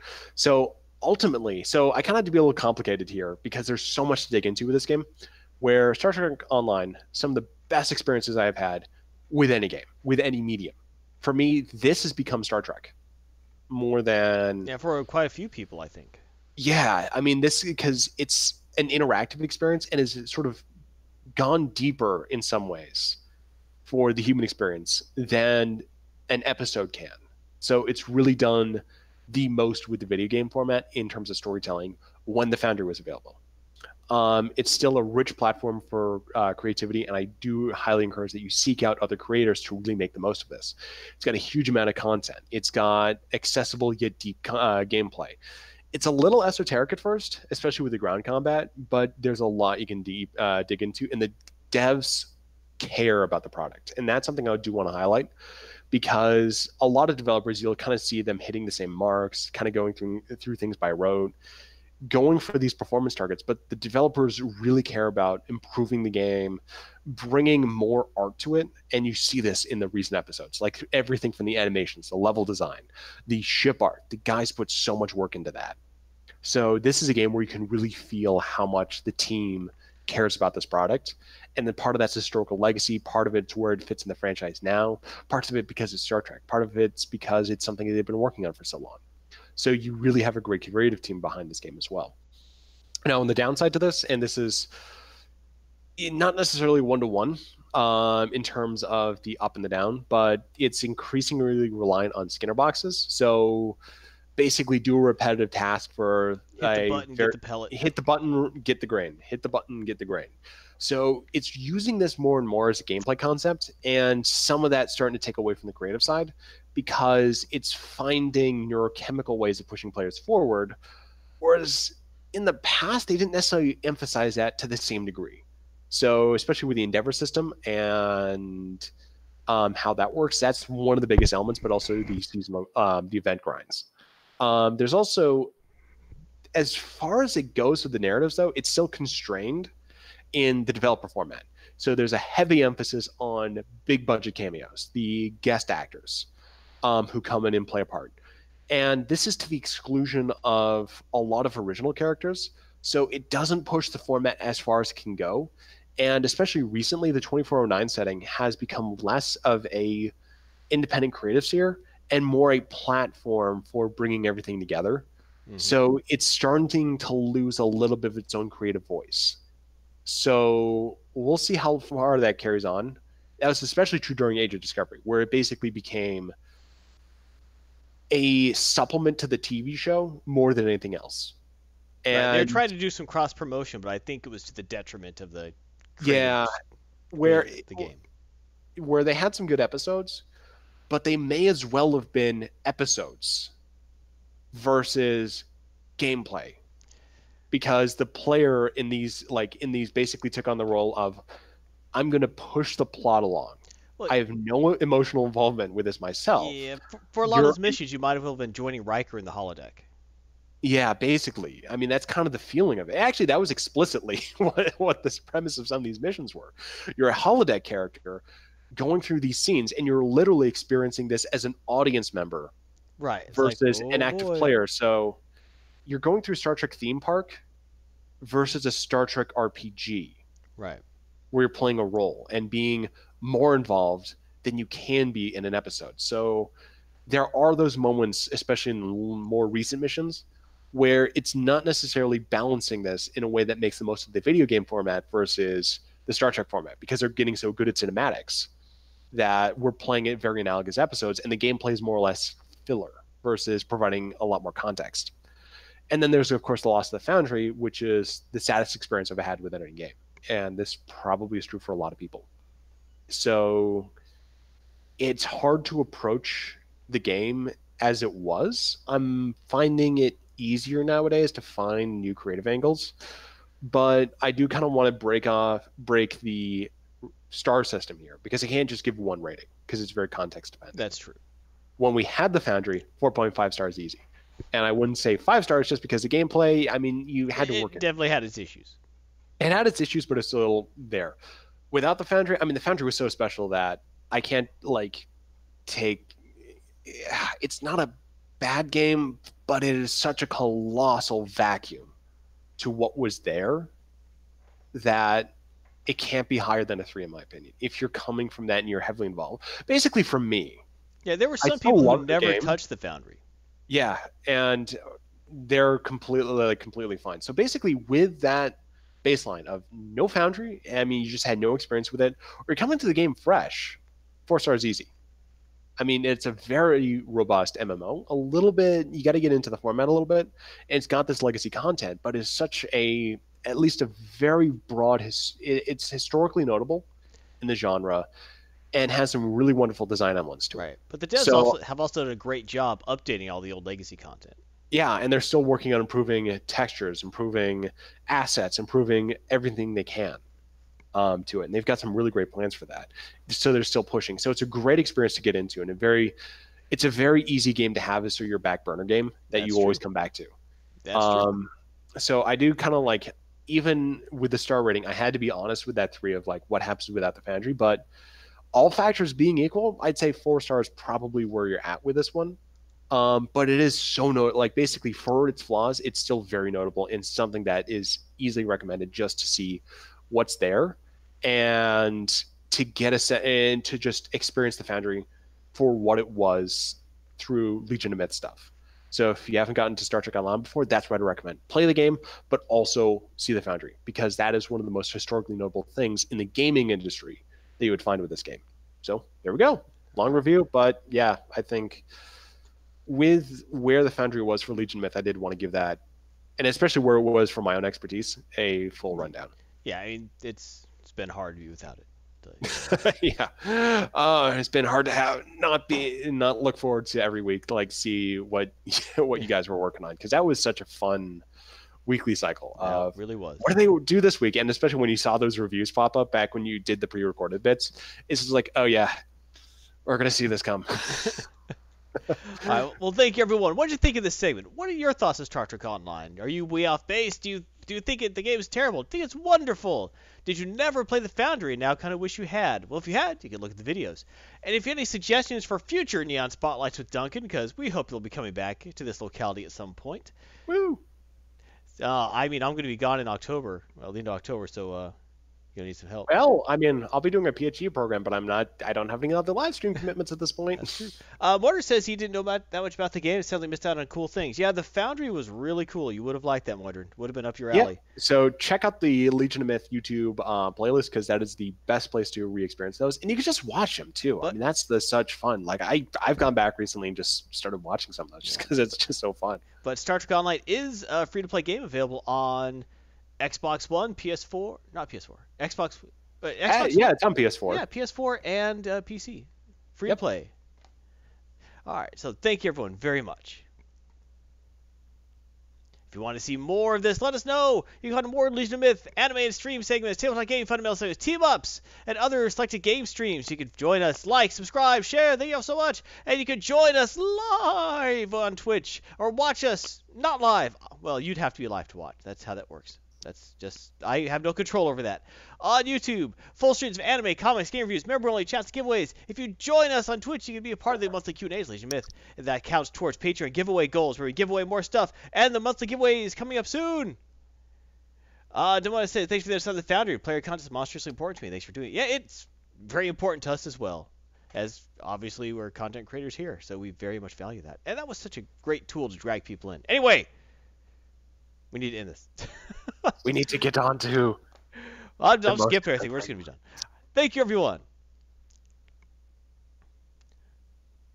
All right, if you want to read comic books, you want to hear about comic books, it's time for your new favorite segment of anything in the universe. Garthon no Comic Pool. Yes, Garthon's Comic Pool. Garthon buys comics, read comics, subscribe to Legion of Myth as Garthon subscribes to comics. Garthon would do it for you if you had a YouTube channel. Garthon actually might subscribe to you. So, first up. Subscribe! Subscribe! Oh, He's not here to yell at him. We're going to talk about Miles Morales, Spider-Man #9, written by Saladin Ahmed, art by Javier Garron, covers by David Curiel, and the covers by Patrick O'Keefe. They've been trying really hard with the covers of the new Miles Morales Spider-Man series to really bring the vibe of the Edge of Spider-Verse movie, and I don't blame them because that was a really good movie. This one doesn't try as hard as some of the others, but you do see like on the bottom of that cross light, you see the Miles sticker. Bottom right of the picture. That is directly from the film. So we've had an interesting series of issues where Miles Morales was captured by a strange entity, and they've been doing experiments on him. Last issue blew me away with just like the stark terror of it, where he finally, at the end, thought he was finally breaking free, only to find that was just part of the simulation. And it would have broken a lesser man. But it was just so freaking dark when that happened. That was such a good one. This issue starts out with his parents going through a scrapbook of things he's done, and kind of give you their thoughts about how when Miles was a child, most boys are naturally aggressive, but Miles never was. He hated to fight. He'd rather make a friend. And even when he became Spider-Man, it was hard for him to actually get into a fight with a bad guy. He was sort of trying to solve it other ways. But he's been missing for 3 days now, and they're trying to figure out what to do. And eventually, his uncle Aaron, who dies in the movie, but who is for a while was a Iron Spider supervillain, but he gave that up. But makes contact with his brother. They're like, "Hey, I haven't heard from Aaron either. I haven't heard from Miles either. What's going on?" So they basically decide to team up together to try and find out where Miles is. Miles' father starts to use his old S.H.I.E.L.D. contacts. Aaron starts using his criminal contacts to find out where he is. They eventually get a hit. Aaron says, "Okay, I have to pick something up first before we go." And he gets a new set of power armor. And it's hinted very strongly that, because they're like, "You don't have money to pay for this. You're out of the game." He's like, "Tell you what, give me this because I need this to save my family. One job, whatever it is, on the free, but I need this armor." So he's gonna get drugged back into the super crime game. But what's cool is he actually does end up in the Prowler armor. Kind of like they're very obviously trying to drag this more closely to the movie. Because in the movie he was the Prowler, but he died. But now they're making him the Prowler instead of the Iron Spider. 500 Quatloos that he's gonna die in the same way. I'm at 600 Quatloos. Sorry. Oh, the Game Master is Triskelon. Anyway, more Star Trek. Eventually, they go through. They beat up some bad guys. They go into. It's almost anticlimactic the way they figure out where he is. They bust in the building. They take down a whole bunch of security guards through their shield weapons and Prowler power armor. They finally drag him out of there. And the weird Guardian who's been torturing him this whole time fights them, but they're able to, because there's now 3 of them fighting back, able to actually win enough to get the hell out of there and escape. So it was actually a pretty dramatic fight. I felt that after the huge build-up, I think there'd be a little more protracted getting him out of there, but thinking upon it, that lasted just long enough. The great part about the issue isn't so much that he gets rescued, which is good, but it's the way you see the relationships between Miles, his father, his uncle all build. You start seeing a bit of reconciliation between the adult men in his life, his father and his uncle, where they're still not on the same page, but at least they could agree that this was good and they could help each other. You start seeing the parts where Miles has just been nearly broken. Physically, he's nearly completely broken. Mentally, he's on the verge. You can just see it in every picture.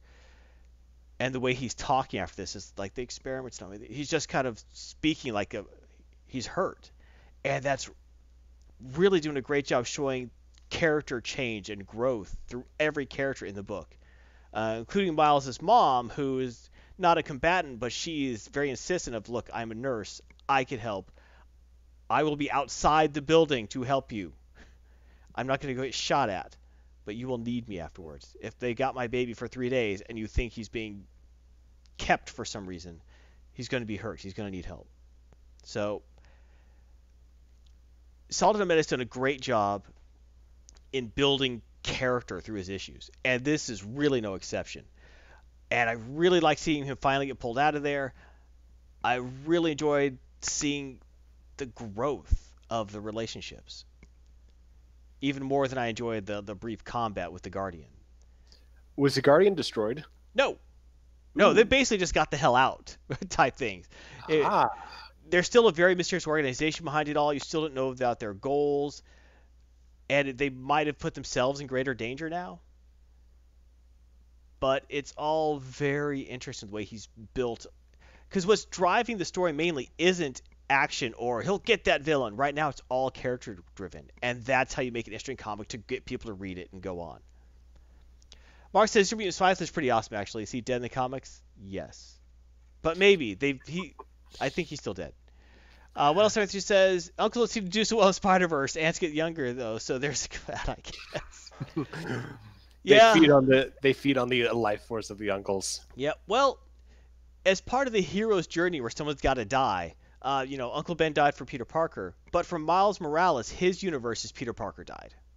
Mm-hmm. So that's where. So he was a surrogate uncle. His uncle doesn't have to die, but he probably will. We're going to continue with Alistair Smythe fighting Rose. Would have been fun for Smythe.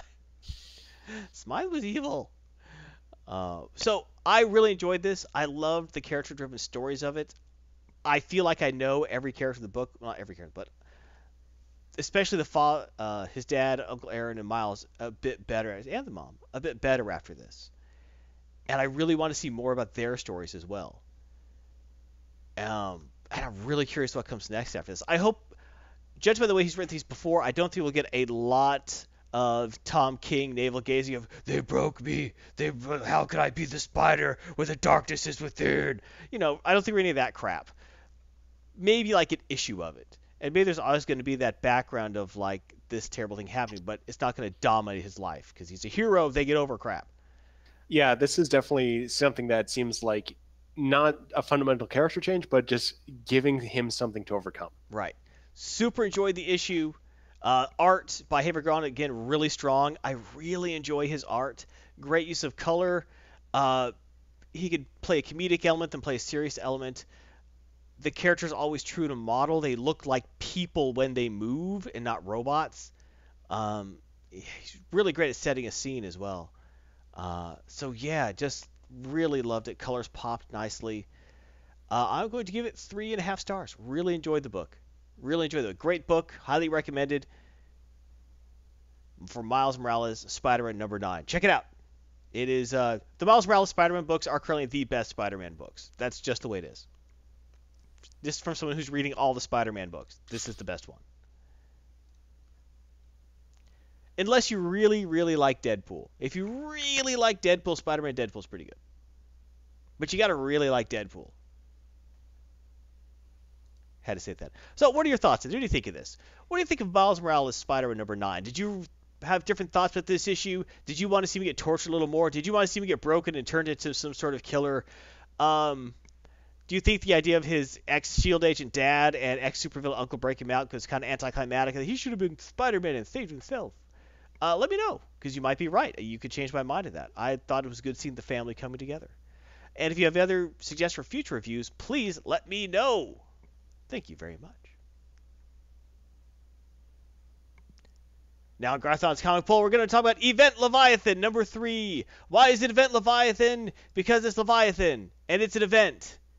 And that's what they decided to call it. It's this kind of name that you have going as a project name for a while, and then no one decides on anything better. It's just like we've been calling it for this for so long. Let's just go with it. That is an excellent point, and I think you might be right. Because it couldn't. I guess they didn't want to call it Leviathan. Because then you're sort of anticipating it's another book. But I guess it's better than like the noun of noun. Instead of calling it like the tears of Leviathan or the grip of Leviathan. Mm-hmm. The dogma of Leviathan. It's nothing like that.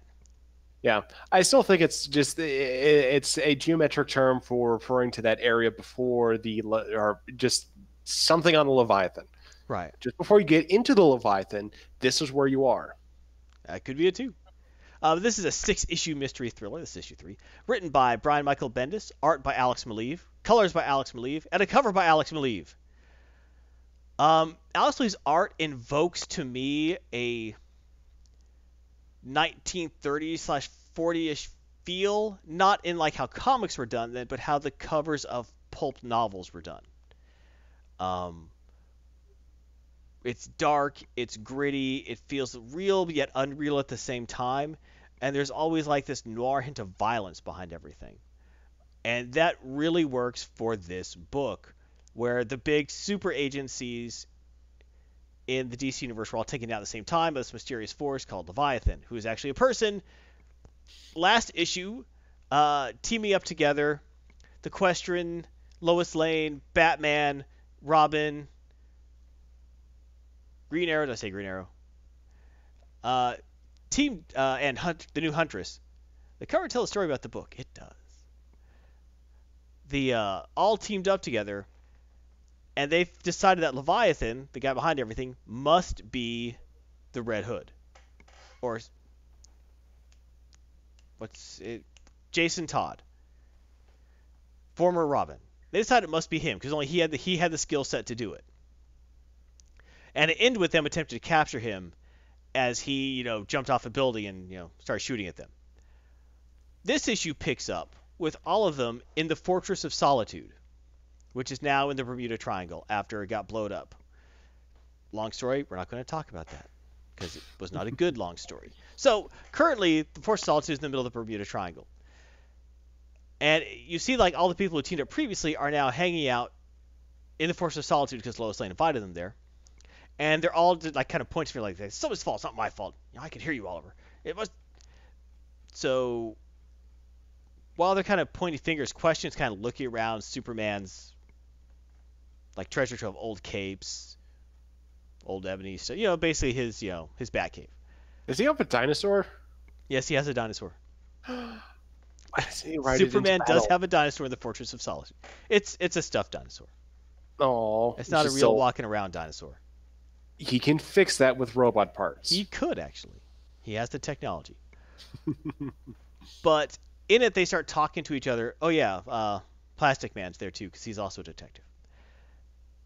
They start kind of going over, okay, what happened, what went wrong, and you get this nice little back discussion of all of their interactions when they were fighting Jason Todd, trying to stop him and trying to bring him in as Leviathan. And he does a pretty good job. You basically see that from everyone's point of view, what happened, how he fought them off. And he had little moments with each of them as he was trying to get away. Like basically questioning why Lois Lane is in on it. Like, why are you even here? How do you think you got involved in this? And as everyone else is trying to accuse her, she's like, why, Lois Lane, Daily Planet, she's, basically just start doing an interview her. And she's like, why you run? Why are you fighting your own family? Why are you doing this? And he's like, basically tells her, because obviously I'm the patsy for this. She's like, what do you mean? Like, look, it's too perfect. It's too perfect that I would be doing this. This fits my psych profile perfectly. I hate these agencies. I would do all this to take them down. I've actually thought of doing this. Ask Batman about it. I lose sleep running the numbers in my head over the body count these agencies cause and how I could take them down. I've thought of this hundreds of times. But I didn't do it. But someone did and left everything to make it look like I'm the one who did it. I actually kind of respect that. And it starts getting Lois like, wait. And it's like, he's like, how do you know you're not it? Because you were based on this too. And then it's like, and then he eventually tells her, I think you should be focused on where Amanda Waller is. Amanda Waller was our target number 1. Of course she was. And now, think about it.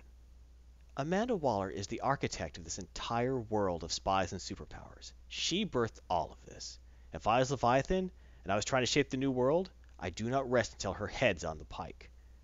My followers, we would demand it. And find Waller, and you'll find Leviathan. And then, he bats off a couple of green arrows, which of course are like net arrows, which end up netting someone else. And then he escapes. Which brings everyone to say, yeah, you said you were after back in real time. Wait, he's told you that? Yeah. You said you had Waller. Yeah. Where? Here, we brought her here. They're like, what? And they immediately start searching the entire area, and they find a listening device. To which, of course, they're like, this is a Argus listening device. Hey, Kryptonian robot, how can you detect this? Oh, it's currently invisible to my sensors. It's like, are you not? Where is it? He says, obviously I had serious concerns about the biggest spy in the world hanging out here, but it's not my super secret Kryptonian fortress. To which Batman says, and you are not the most trusting man in the galaxy. Well, he's more hopeful than trusting, but neither is my resting face. To which Damian goes, found it! As they find it's like, you're kidding. Kellex, you're the Force AI. How did these get by you? It's like, I cannot detect this. Says Damian. We're totally copying this. Which I found entertaining. So basically, and at which point they're like, oh crap. Waller's been listening to everything we say as we try to figure out what's going on. Which of course goes to Waller, who's in like Mexico at a, hanging out at like a cheap motel.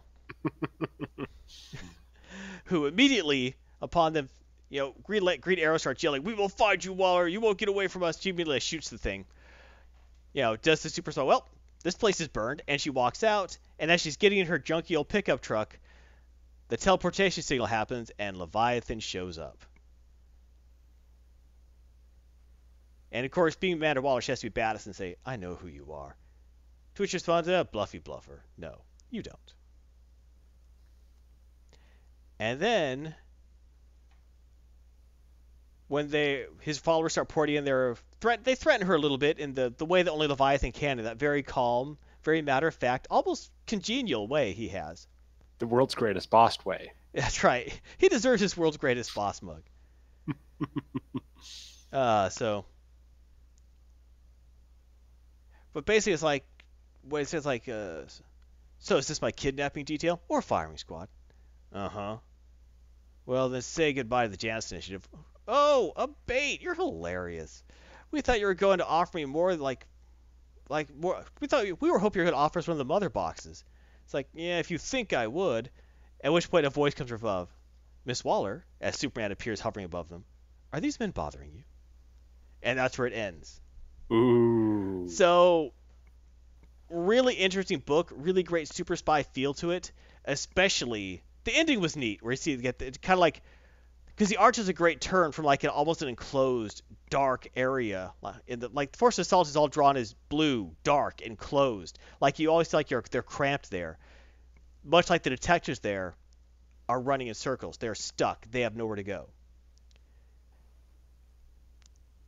But when you see Waller, it goes to the stark contrast of this darkness to everything's almost painfully bright and washed out. And there's emptiness and nothing as she's in the middle of the desert. So art-wise, that's a fantastic contrast to show where the different positions are. Where they feel boxed in, but she's alone. She has nothing. And then when Leviathan starts coming in, it's a really nice moment. But the best parts, of course, are when the detectives are breaking down what they know and talking about how Jason and Todd got away from them. And even him saying, yeah, I agree. I suspect me too. Which, of course, doesn't mean that it's not him. He might just be throwing them all off because he's smart enough to do that. But really interesting read. Brian Michael Bendis does a great job with this kind of thing. This is the same guy who did Infamous Iron Man, which is still one of my favorite series. Just a fantastic book. Highly enjoyed it. Didn't super love it, but I really, really enjoyed it. So it doesn't quite get the Garthon Gold standards of 4 stars, but it's going to get 3.5. I know that's the second 3.5 I've given today, but 3.5 stars for Leviathan, number 3 out of 5. Really, really entertaining story. If you don't like well-crafted and built detective stories, and you want to see more haha punchy, or you're not going to like it. But if you want to actually think and read, it's a really good series so far. Really enjoyed it. Event Leviathan, number 3. Full screen. So, what do you think of this? Am I off base here? Do you think this is just a little too boring? Am I reading too much symbolism into like how the art style changes or anything like, oh, Garthod, that's just someone who's just drawn a desert. Come on. Let me know. Have you been reading Event Leviathan? Do you enjoy it? Who do you think Leviathan is? Because apparently it's someone everyone knows. I'm going to go and I'm going to lay my bet right here. Leviathan is Booster Gold. You heard it here first. Booster Gold. I'm going to go with the pandas that I keep riffing about, referencing, oh God, one of those old Batman-isms. But I'm betting pandas. Oh God. A specific panda? No. They're a hive organism. All the pandas are working in union. They have an overmind. Leviathan is actually 2 baby pandas stacked on top of each other. No one would have expected it. Except one man. Because of what he remembered from his childhood, of weeping over an ice cream cone that a panda had stolen and then thrown back at him because it didn't even need the salty flavor of vanilla. It just wanted to see his tears. Oh God. The salty tears of pain. Down Nomad says depth is greater than action. I agree completely, Down Nomad. And this book has some serious depth to it. Brian Michael Bendis, when he's on point, is incredible, and he is on point with this series. So 3.5. Thank you very much, everyone. Next up is Sword Master number 2, written by Shuizu and Greg Pak. Art by Gunji and Ario Anindito. Colors by Gunji and Rochelle Rosenberg. Cover by Gunji. I have to say it that way because it's all caps. It's all caps in the book. They only have one name. Or is that 2 names, but they only put it together for the anglicize it? I don't know. Is Gunji another pseudonym for Sean Murphy? If it is, Sean Murphy's style has changed a lot for this book. He's branching out. He's worked for Marvel as well, apparently. So, basically, this is part of the initiative. Swordmaster and Arrow are books from Asian authors and artists that Marvel is publishing in America. They're made for Marvel. It's not like they're taking a manga and republishing it. Greg Pak is doing the adaptations, and also in the back of the book, that's why it lists 2 writers, 2 artists, things like that. There's a second story in the back of the book, which kind of gives you another perspective of the character. And that one's done by Greg Pak. But the main story, Swordmaster Shizu. Last issue, we got introduced to the main character, who's Lin Li, whose dad was a archaeologist who came across a magical sword and then has gone missing under mysterious circumstances. He's been trying to find his father. At the end of the last book, a mysterious package showed up, being delivered by a very creepy delivery agent who looked like there was something very wrong with him, as his eyes were all twisted and buggy and his hands all were creepy. This issue starts off with him accepting the package and the creepy delivery guy kind of like zombie walking away. You would think at this point, teenager Lin Li would be like, that was very strange. I am worried about this box, what is in this box supposedly from my father. But he opens the box. And he starts checking what's in the box, as the UPS agent behind him starts turning into a monster. The box is a puzzle box, which we established in the last episode he knows how to build and is a master of. So he starts taking apart the puzzle box. He actually says to himself, it's like, only you would send me a box that only I could open. I wasn't good at these puzzle boxes. I'm going to figure this out, Dad. And I'm going to find you. So the guy, wait, what's this? He finds this big... What's in the box? Says Final 3.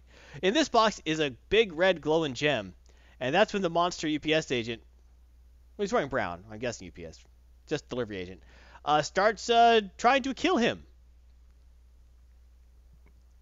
So actually there's a nice running fight through his house. He's trying to get away from this thing because he's not a great fighter. Unlike almost every other character you would see in one of these things, like, oh, I've been training martial arts since I was in the womb, and now I will fight. No, he's like, oh crap, and he starts running. He does try and fight back a little bit. He knows some martial arts, and he finds out that the wood the box was made out of actually hurts this guy, which explains why they didn't open the box themselves. They were waiting for him to open it, and then they were going to take the gem inside. The magical, not a bad plan. But they could have also used a hammer. No, it's magic, man. That's not how magic works. Get a magic hammer. And maybe the wood is actually too strong for a hammer to break. Magic wood. It doesn't look like regular wood. Magic wood. So they eventually through the running through the house, fighting, he runs into the sword which he has hanging on the wall, which cuts him. And he's like, "Ow, crap!" And then the monster's about to kill him, and then the sword animates and starts flying around and cuts off the monster's arms. And then kind of floats there, so which is really handy to have a magic sword on your side, as it defends him, like chopping up the monster. Which then goes to, on the cover you see the attractive woman who looks like she could punch things. She apparently has already dispatched 2 of these monsters in the city. It's Haity's like this box made of kryptonite. It's monster kryptonite. Monsterite. Right. So she's beaten up 2 of these things already, and she has a drone flying around looking for the third and finds him trying to kill Lin Li, and also seeing that the sword has been activated somehow. She's like, what is... So she's probably an agent for some shadowy organization. So she reports in and says, oh, the situation has escalated. You're not going to believe this, but I think I found the sword master. And he's about to be killed. So he's trying to command the sword to he tries to pick up the sword, he can't pick it up. He tries to command the sword to start killing the monster, and it doesn't listen to him. He decides to run away, and the sword won't let him leave. It starts floating in front of him, pointing at him. He's like, what? I thought you were trying to help me. The sword is an over-leveled Pokemon. Pretty much. There are sword Pokemon. There's a sword one and a shield. It actually turns into a shield. Anyway. At which point, when the monster's about to get him again, now that it has no arms, but it's still, Black Knighting attacking him, she bashes through the windows and kicks the monster in the head, saving his life. So we finally get an intro. This book has taken a while with the intro. I guess Arrow is too. This issue was almost all action of him running and trying to figure things out of what's going on. But the main story is a really quick read. It's interesting.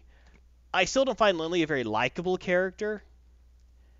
He's kind of self-centered so far. He hasn't really been too much of a jerk to anyone, except for people who kind of deserve it, but it's like he doesn't pick up the clues very quickly, And the second story in the book is Swordmaster Shang-Chi in Masterclass Part 2, where Shang-Chi's basically trying to teach him, look, you're a superhero now.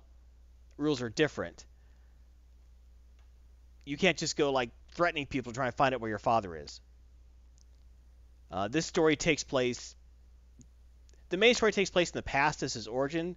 The backstory takes place in, the present, where he's semi-mastered the sword. And now he's in America. But in the second story, Shang-Chi has a nightmare where the Swordmaster, turns evil and tries to kill him, or Lin Li. Which then turns into them realizing that someone is after them. So they suit up real quick. Is Shang-Chi an existing character? Absolutely he is. Shang-Chi, Master of Kung Fu. He was an Avenger for a while. He has a movie coming out.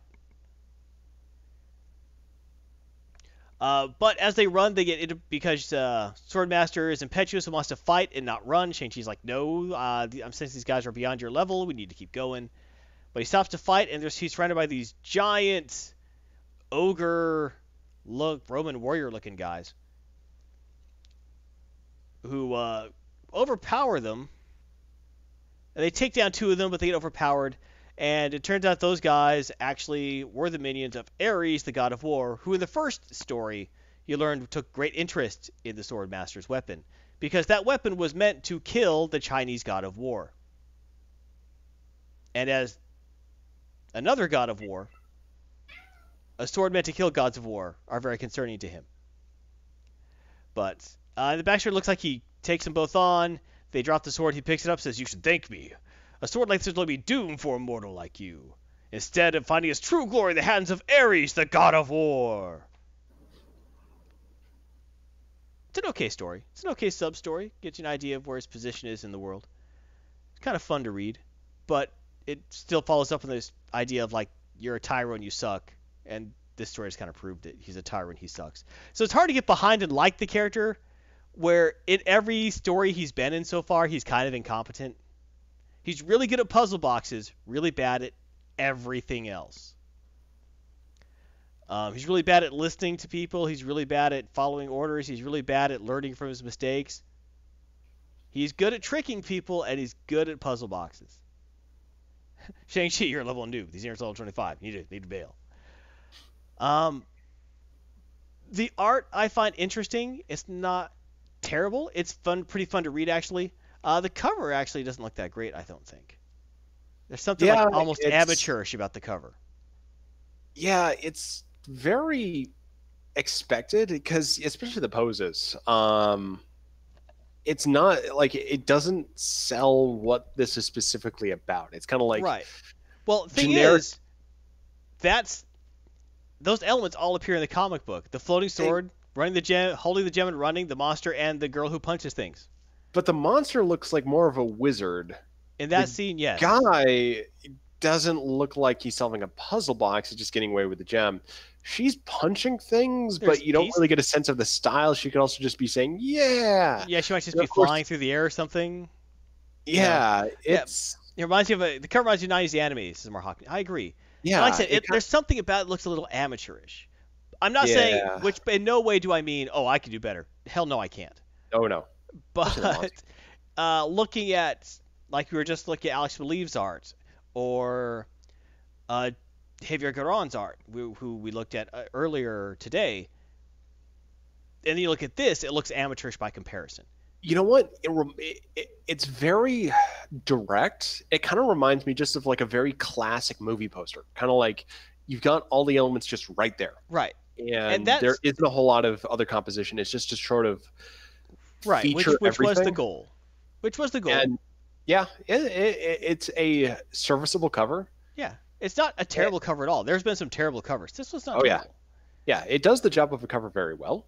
But it's sort of like it is first and foremost a cover versus its own work of art. Valdar says they forgot the pom-pom and skirt. She looks like a cheerleader. Yeah, she does. And Mark Hawkins says the punching pose is the same used by Eiko and Mink. Yeah. Eiko for Project Eiko and Mink from Dragon Half. Oh yeah. I liked Project Eiko when it came out. A million years ago. So yeah, it's but is it interesting read? I still want to. Nothing about it has been bad. I just think the main character isn't someone I'm really that interested in right now, and for the stories you're telling me, it doesn't seem like I should be, because it just seems like kind of a punk.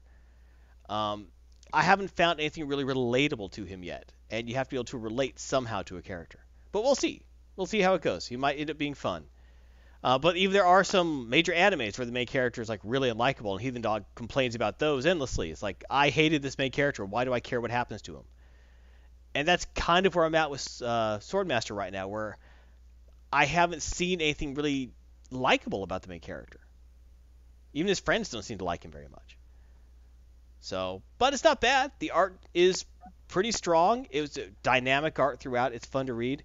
I would call it an above-average comic because it does have two stories in it, and they both tell different aspects of the character. I'm going to give it 3 stars. Because I've definitely seen way worse art, and I've seen way worse storytelling, and way worse characterization before. Early Yugo Yamayuki was pretty much evil. Yeah. So, I'm going to give it 3 stars. Thought it should be 4. Oh, you Balhar. I haven't given a single 4-star today. Nothing deserved it. I gave the 4-star. That's right. Even after all the commentary. What? Oh, Balhar. He's not here, so he has to mess with someone. No, I knew that was going to be a 3-star. All right. But, I mean, the one last thing I'd say about the cover, I'd much rather have something like this than what was it, the last Fantastic Four book that you did? Oh, yeah, with that weird... Yeah. Where they were on the bikes, and their anatomy is all weird. They're all stretched out with giant buggy eyes. Yeah, that was very unusual. Baldar says he's heard worse content results in a 4. Maybe. Not with his main character. Yeah, Duncan does have a Heathen Dog name tag. We've explained that earlier, Mohawkman, because I don't have a Duncan tag. And my production manager said his computer was broken and that he couldn't fix the slides. Is it just Max's plan that I replaced Heathen Dog? I think it is. I'm saying that so Heathen Dog now starts plotting against Max Liao. And it turns out I'm Leviathan. Ooh, interesting. Valor says this dude does seem like a tool. Max? Yes, Max does seem like a tool. No, yeah, the main character in Stormwatch does seem like a tool. Lin Lee. I don't like him yet.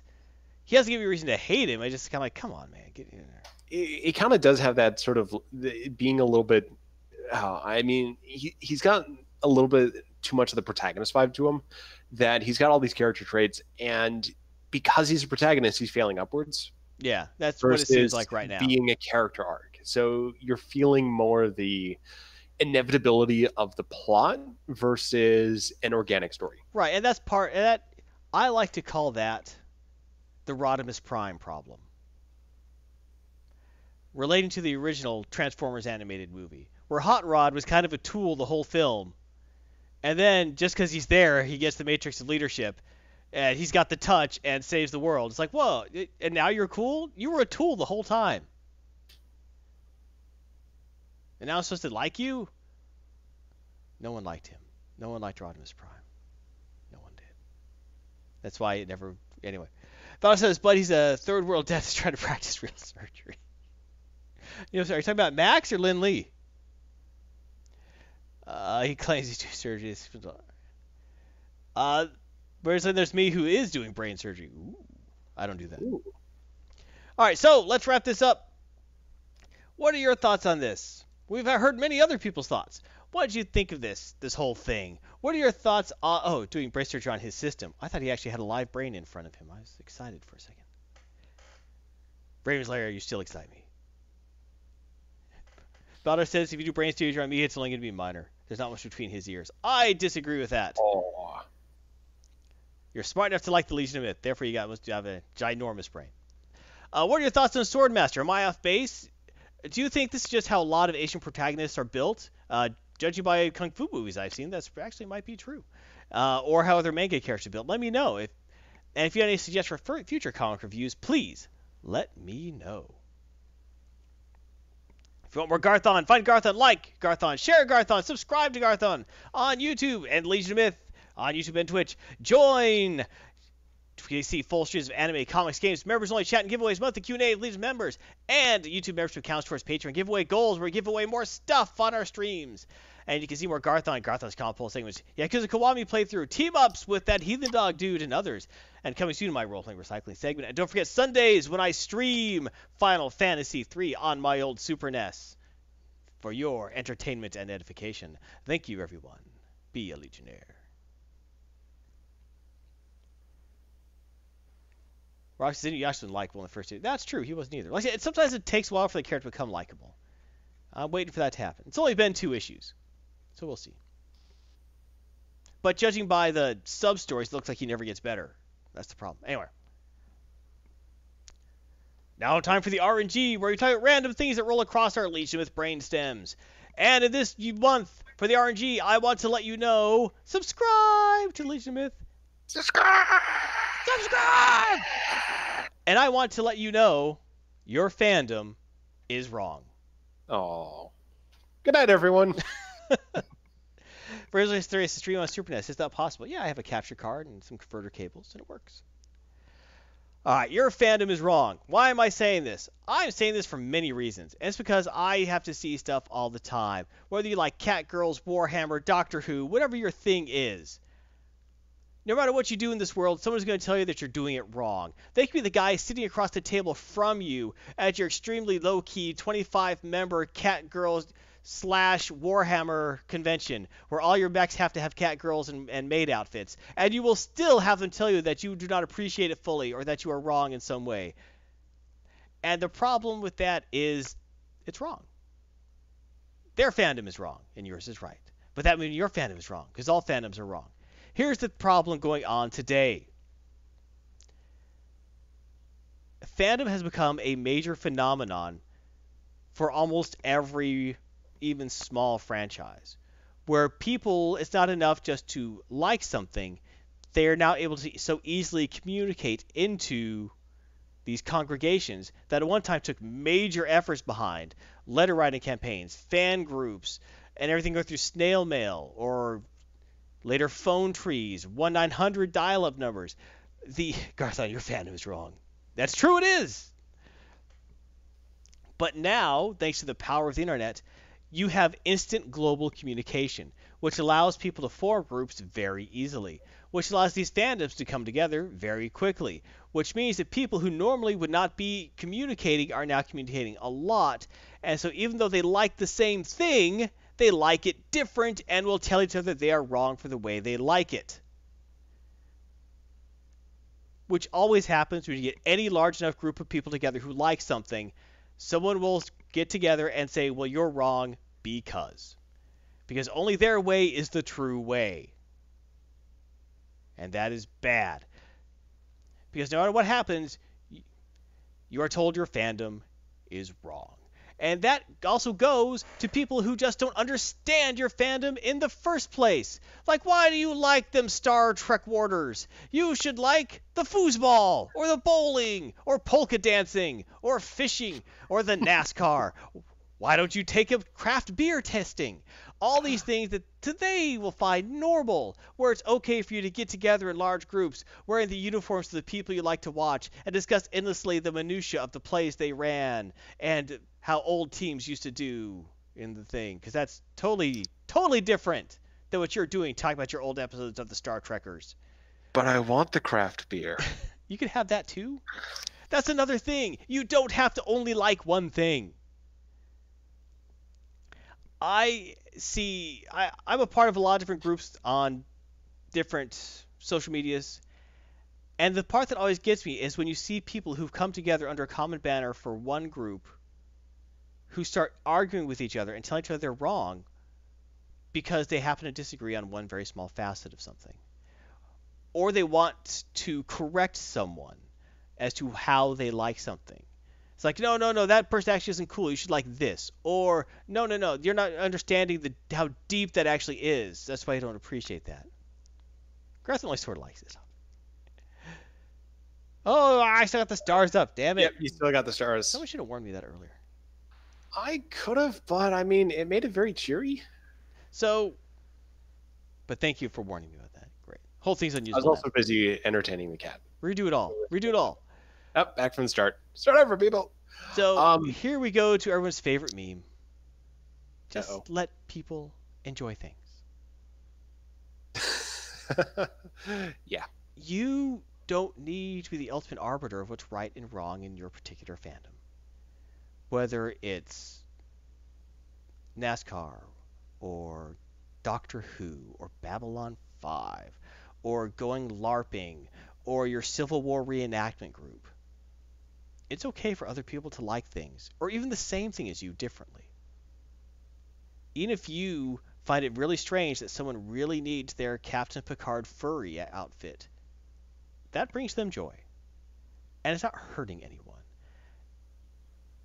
And you could actually find common ground with people. And isn't that the point? If your fandom involves telling people that what they're doing is incorrect because it doesn't align with what you're doing, you are the one who's incorrect.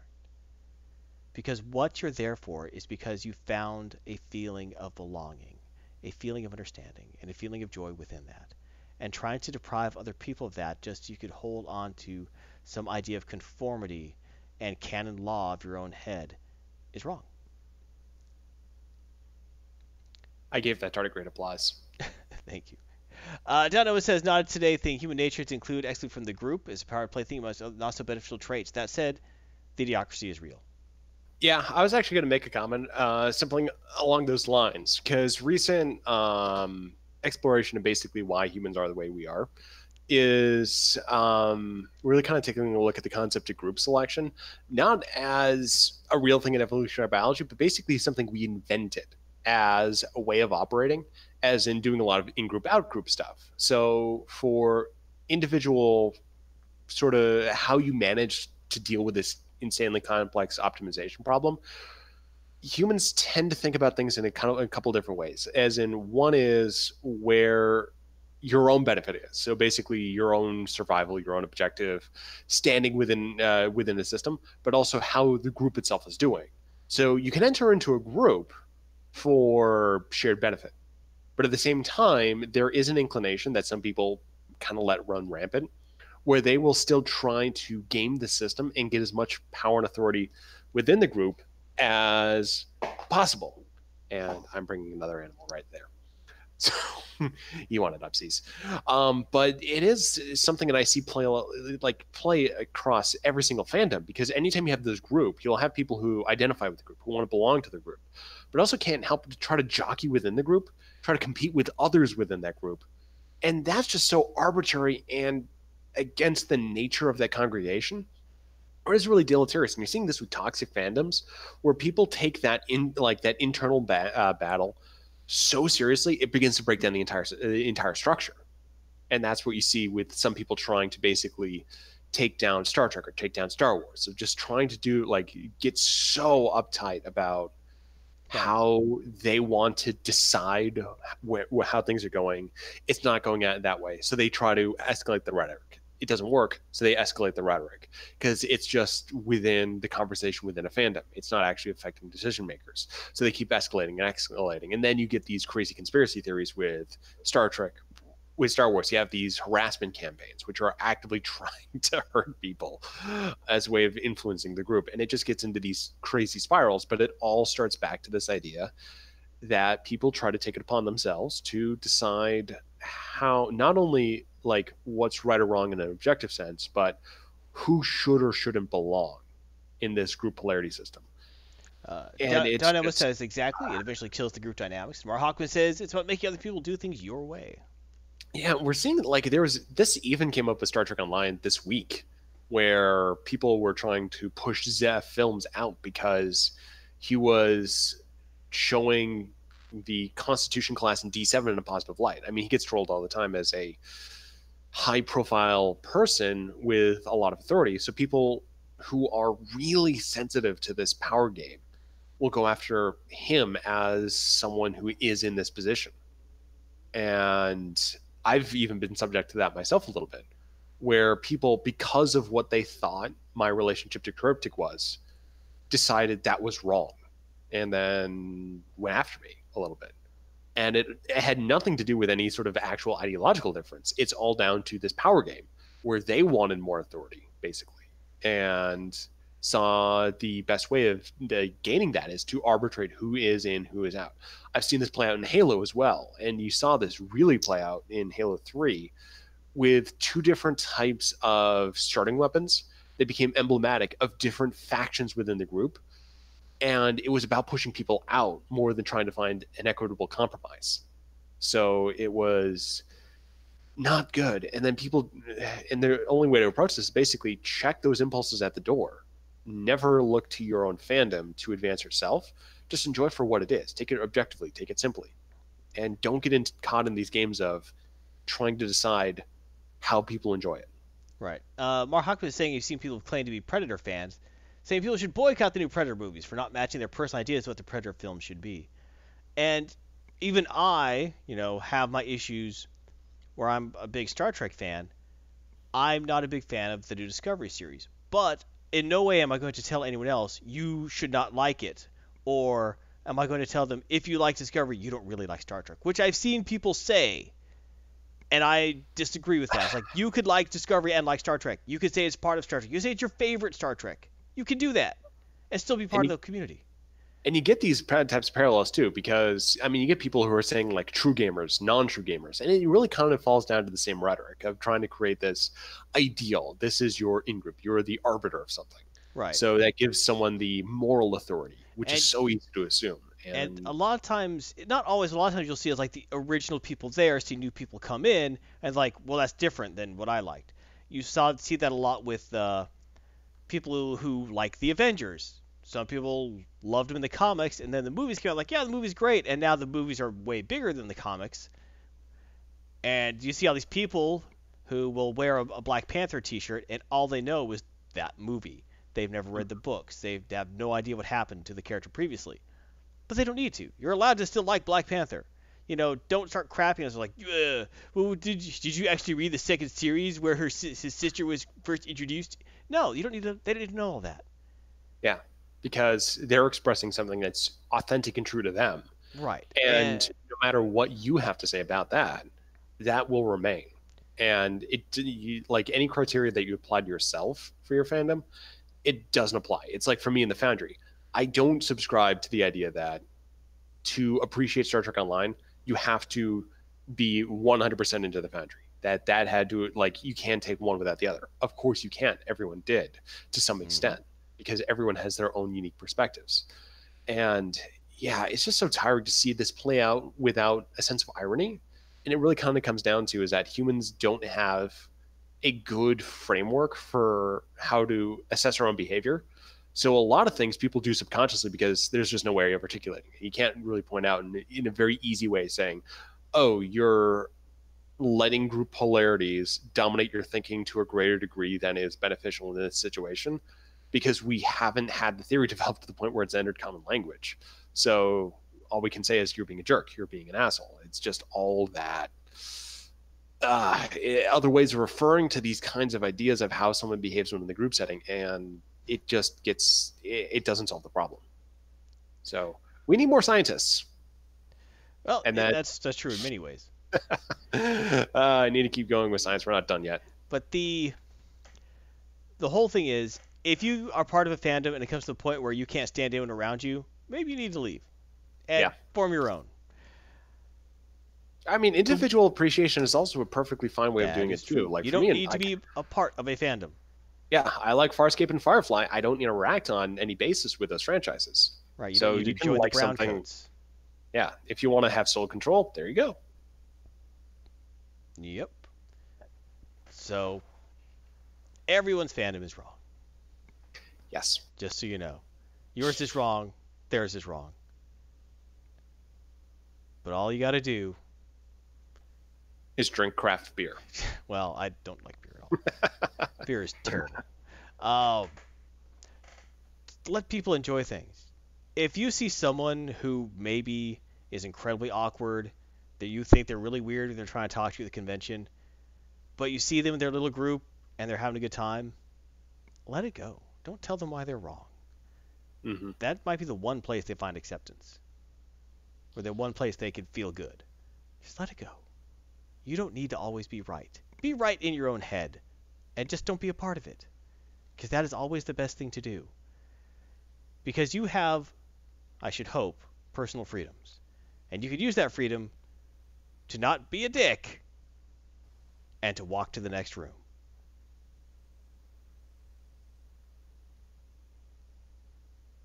So what are your thoughts on this segment? What do you think of fandom? Do you think fandom should be all-encompassing? Do you think that fandoms have grown too large where you almost feel like if you like something, you're supposed to be a part of the fandom? Or do you think that it's something best appreciated from afar? Let me know. And if you have any your thoughts on fandom, and if you have suggestions for future RNG topics, please let me know. And as always, you want to see what other RNG topics, go to the YouTubes, look them up, like, subscribe, share, join the Legion of Myth to get full streams of anime, comics, game reviews, members-only chat and giveaways, and a monthly Q&A with Legion of Myth members. And it counts towards our Patreon giveaway goals. And see our other RNG segment videos on the YouTube for more random things, anime, comic, game, nerd topics, nerd news, opinions, commentaries. And if you have any suggestions for other topics, let us know. Thank you very much. Thanks, Duncan. Yay! Thanks for having me on again. It's always good to have you here. Very good. That was a good breakdown, everyone. Tell us Sir Cheetos in charge. Yes. Marhawka says, I'll sometimes explain why I feel differently, but not till that they're wrong. That's actually a good way to go. I like that. Mm-hmm. Enjoy your thing, Lesby, but sometimes you just want to cause a ruckus, though. I understand that. Anyway, but that is all the time we have for tonight, everyone. Thank you, everyone. Remember, Gen Con 2020 is coming in the 2020 time with your 2020th. You don't need the 2020 vision, but hindsight is always 2020, and you will use that hindsight when you realize that you have missed out on your chance to join the Legion of Myth at Gen Con 2020. Ticket registration is in January. If you wear that, tickets go fast. Get on that. save your ducats, save your save your Quatloos, save your Dogecoin, and be there, Gen Con 2020. Streaming schedule, we talked about that. We stream, be there. Legion Myth, join us on Discord. Also Twitter at Legion Myth. Tweet us, we'll tweet you. Watch us live on Twitch, twitch.tv/Legion Myth. Watch our videos on YouTube, youtube.com/Legion Myth.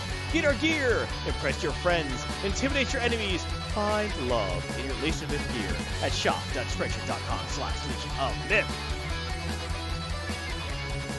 Thank you everyone for watching. Thank you all of our Patreons. Thank you for our Twitch supporters, subscribers, YouTube subscribers. Thank you so much. We really do appreciate all of you. Remember, you only have one life. Live it well. Live it nerdy. Have it great. Farewell. And praise the almighty tardigrade.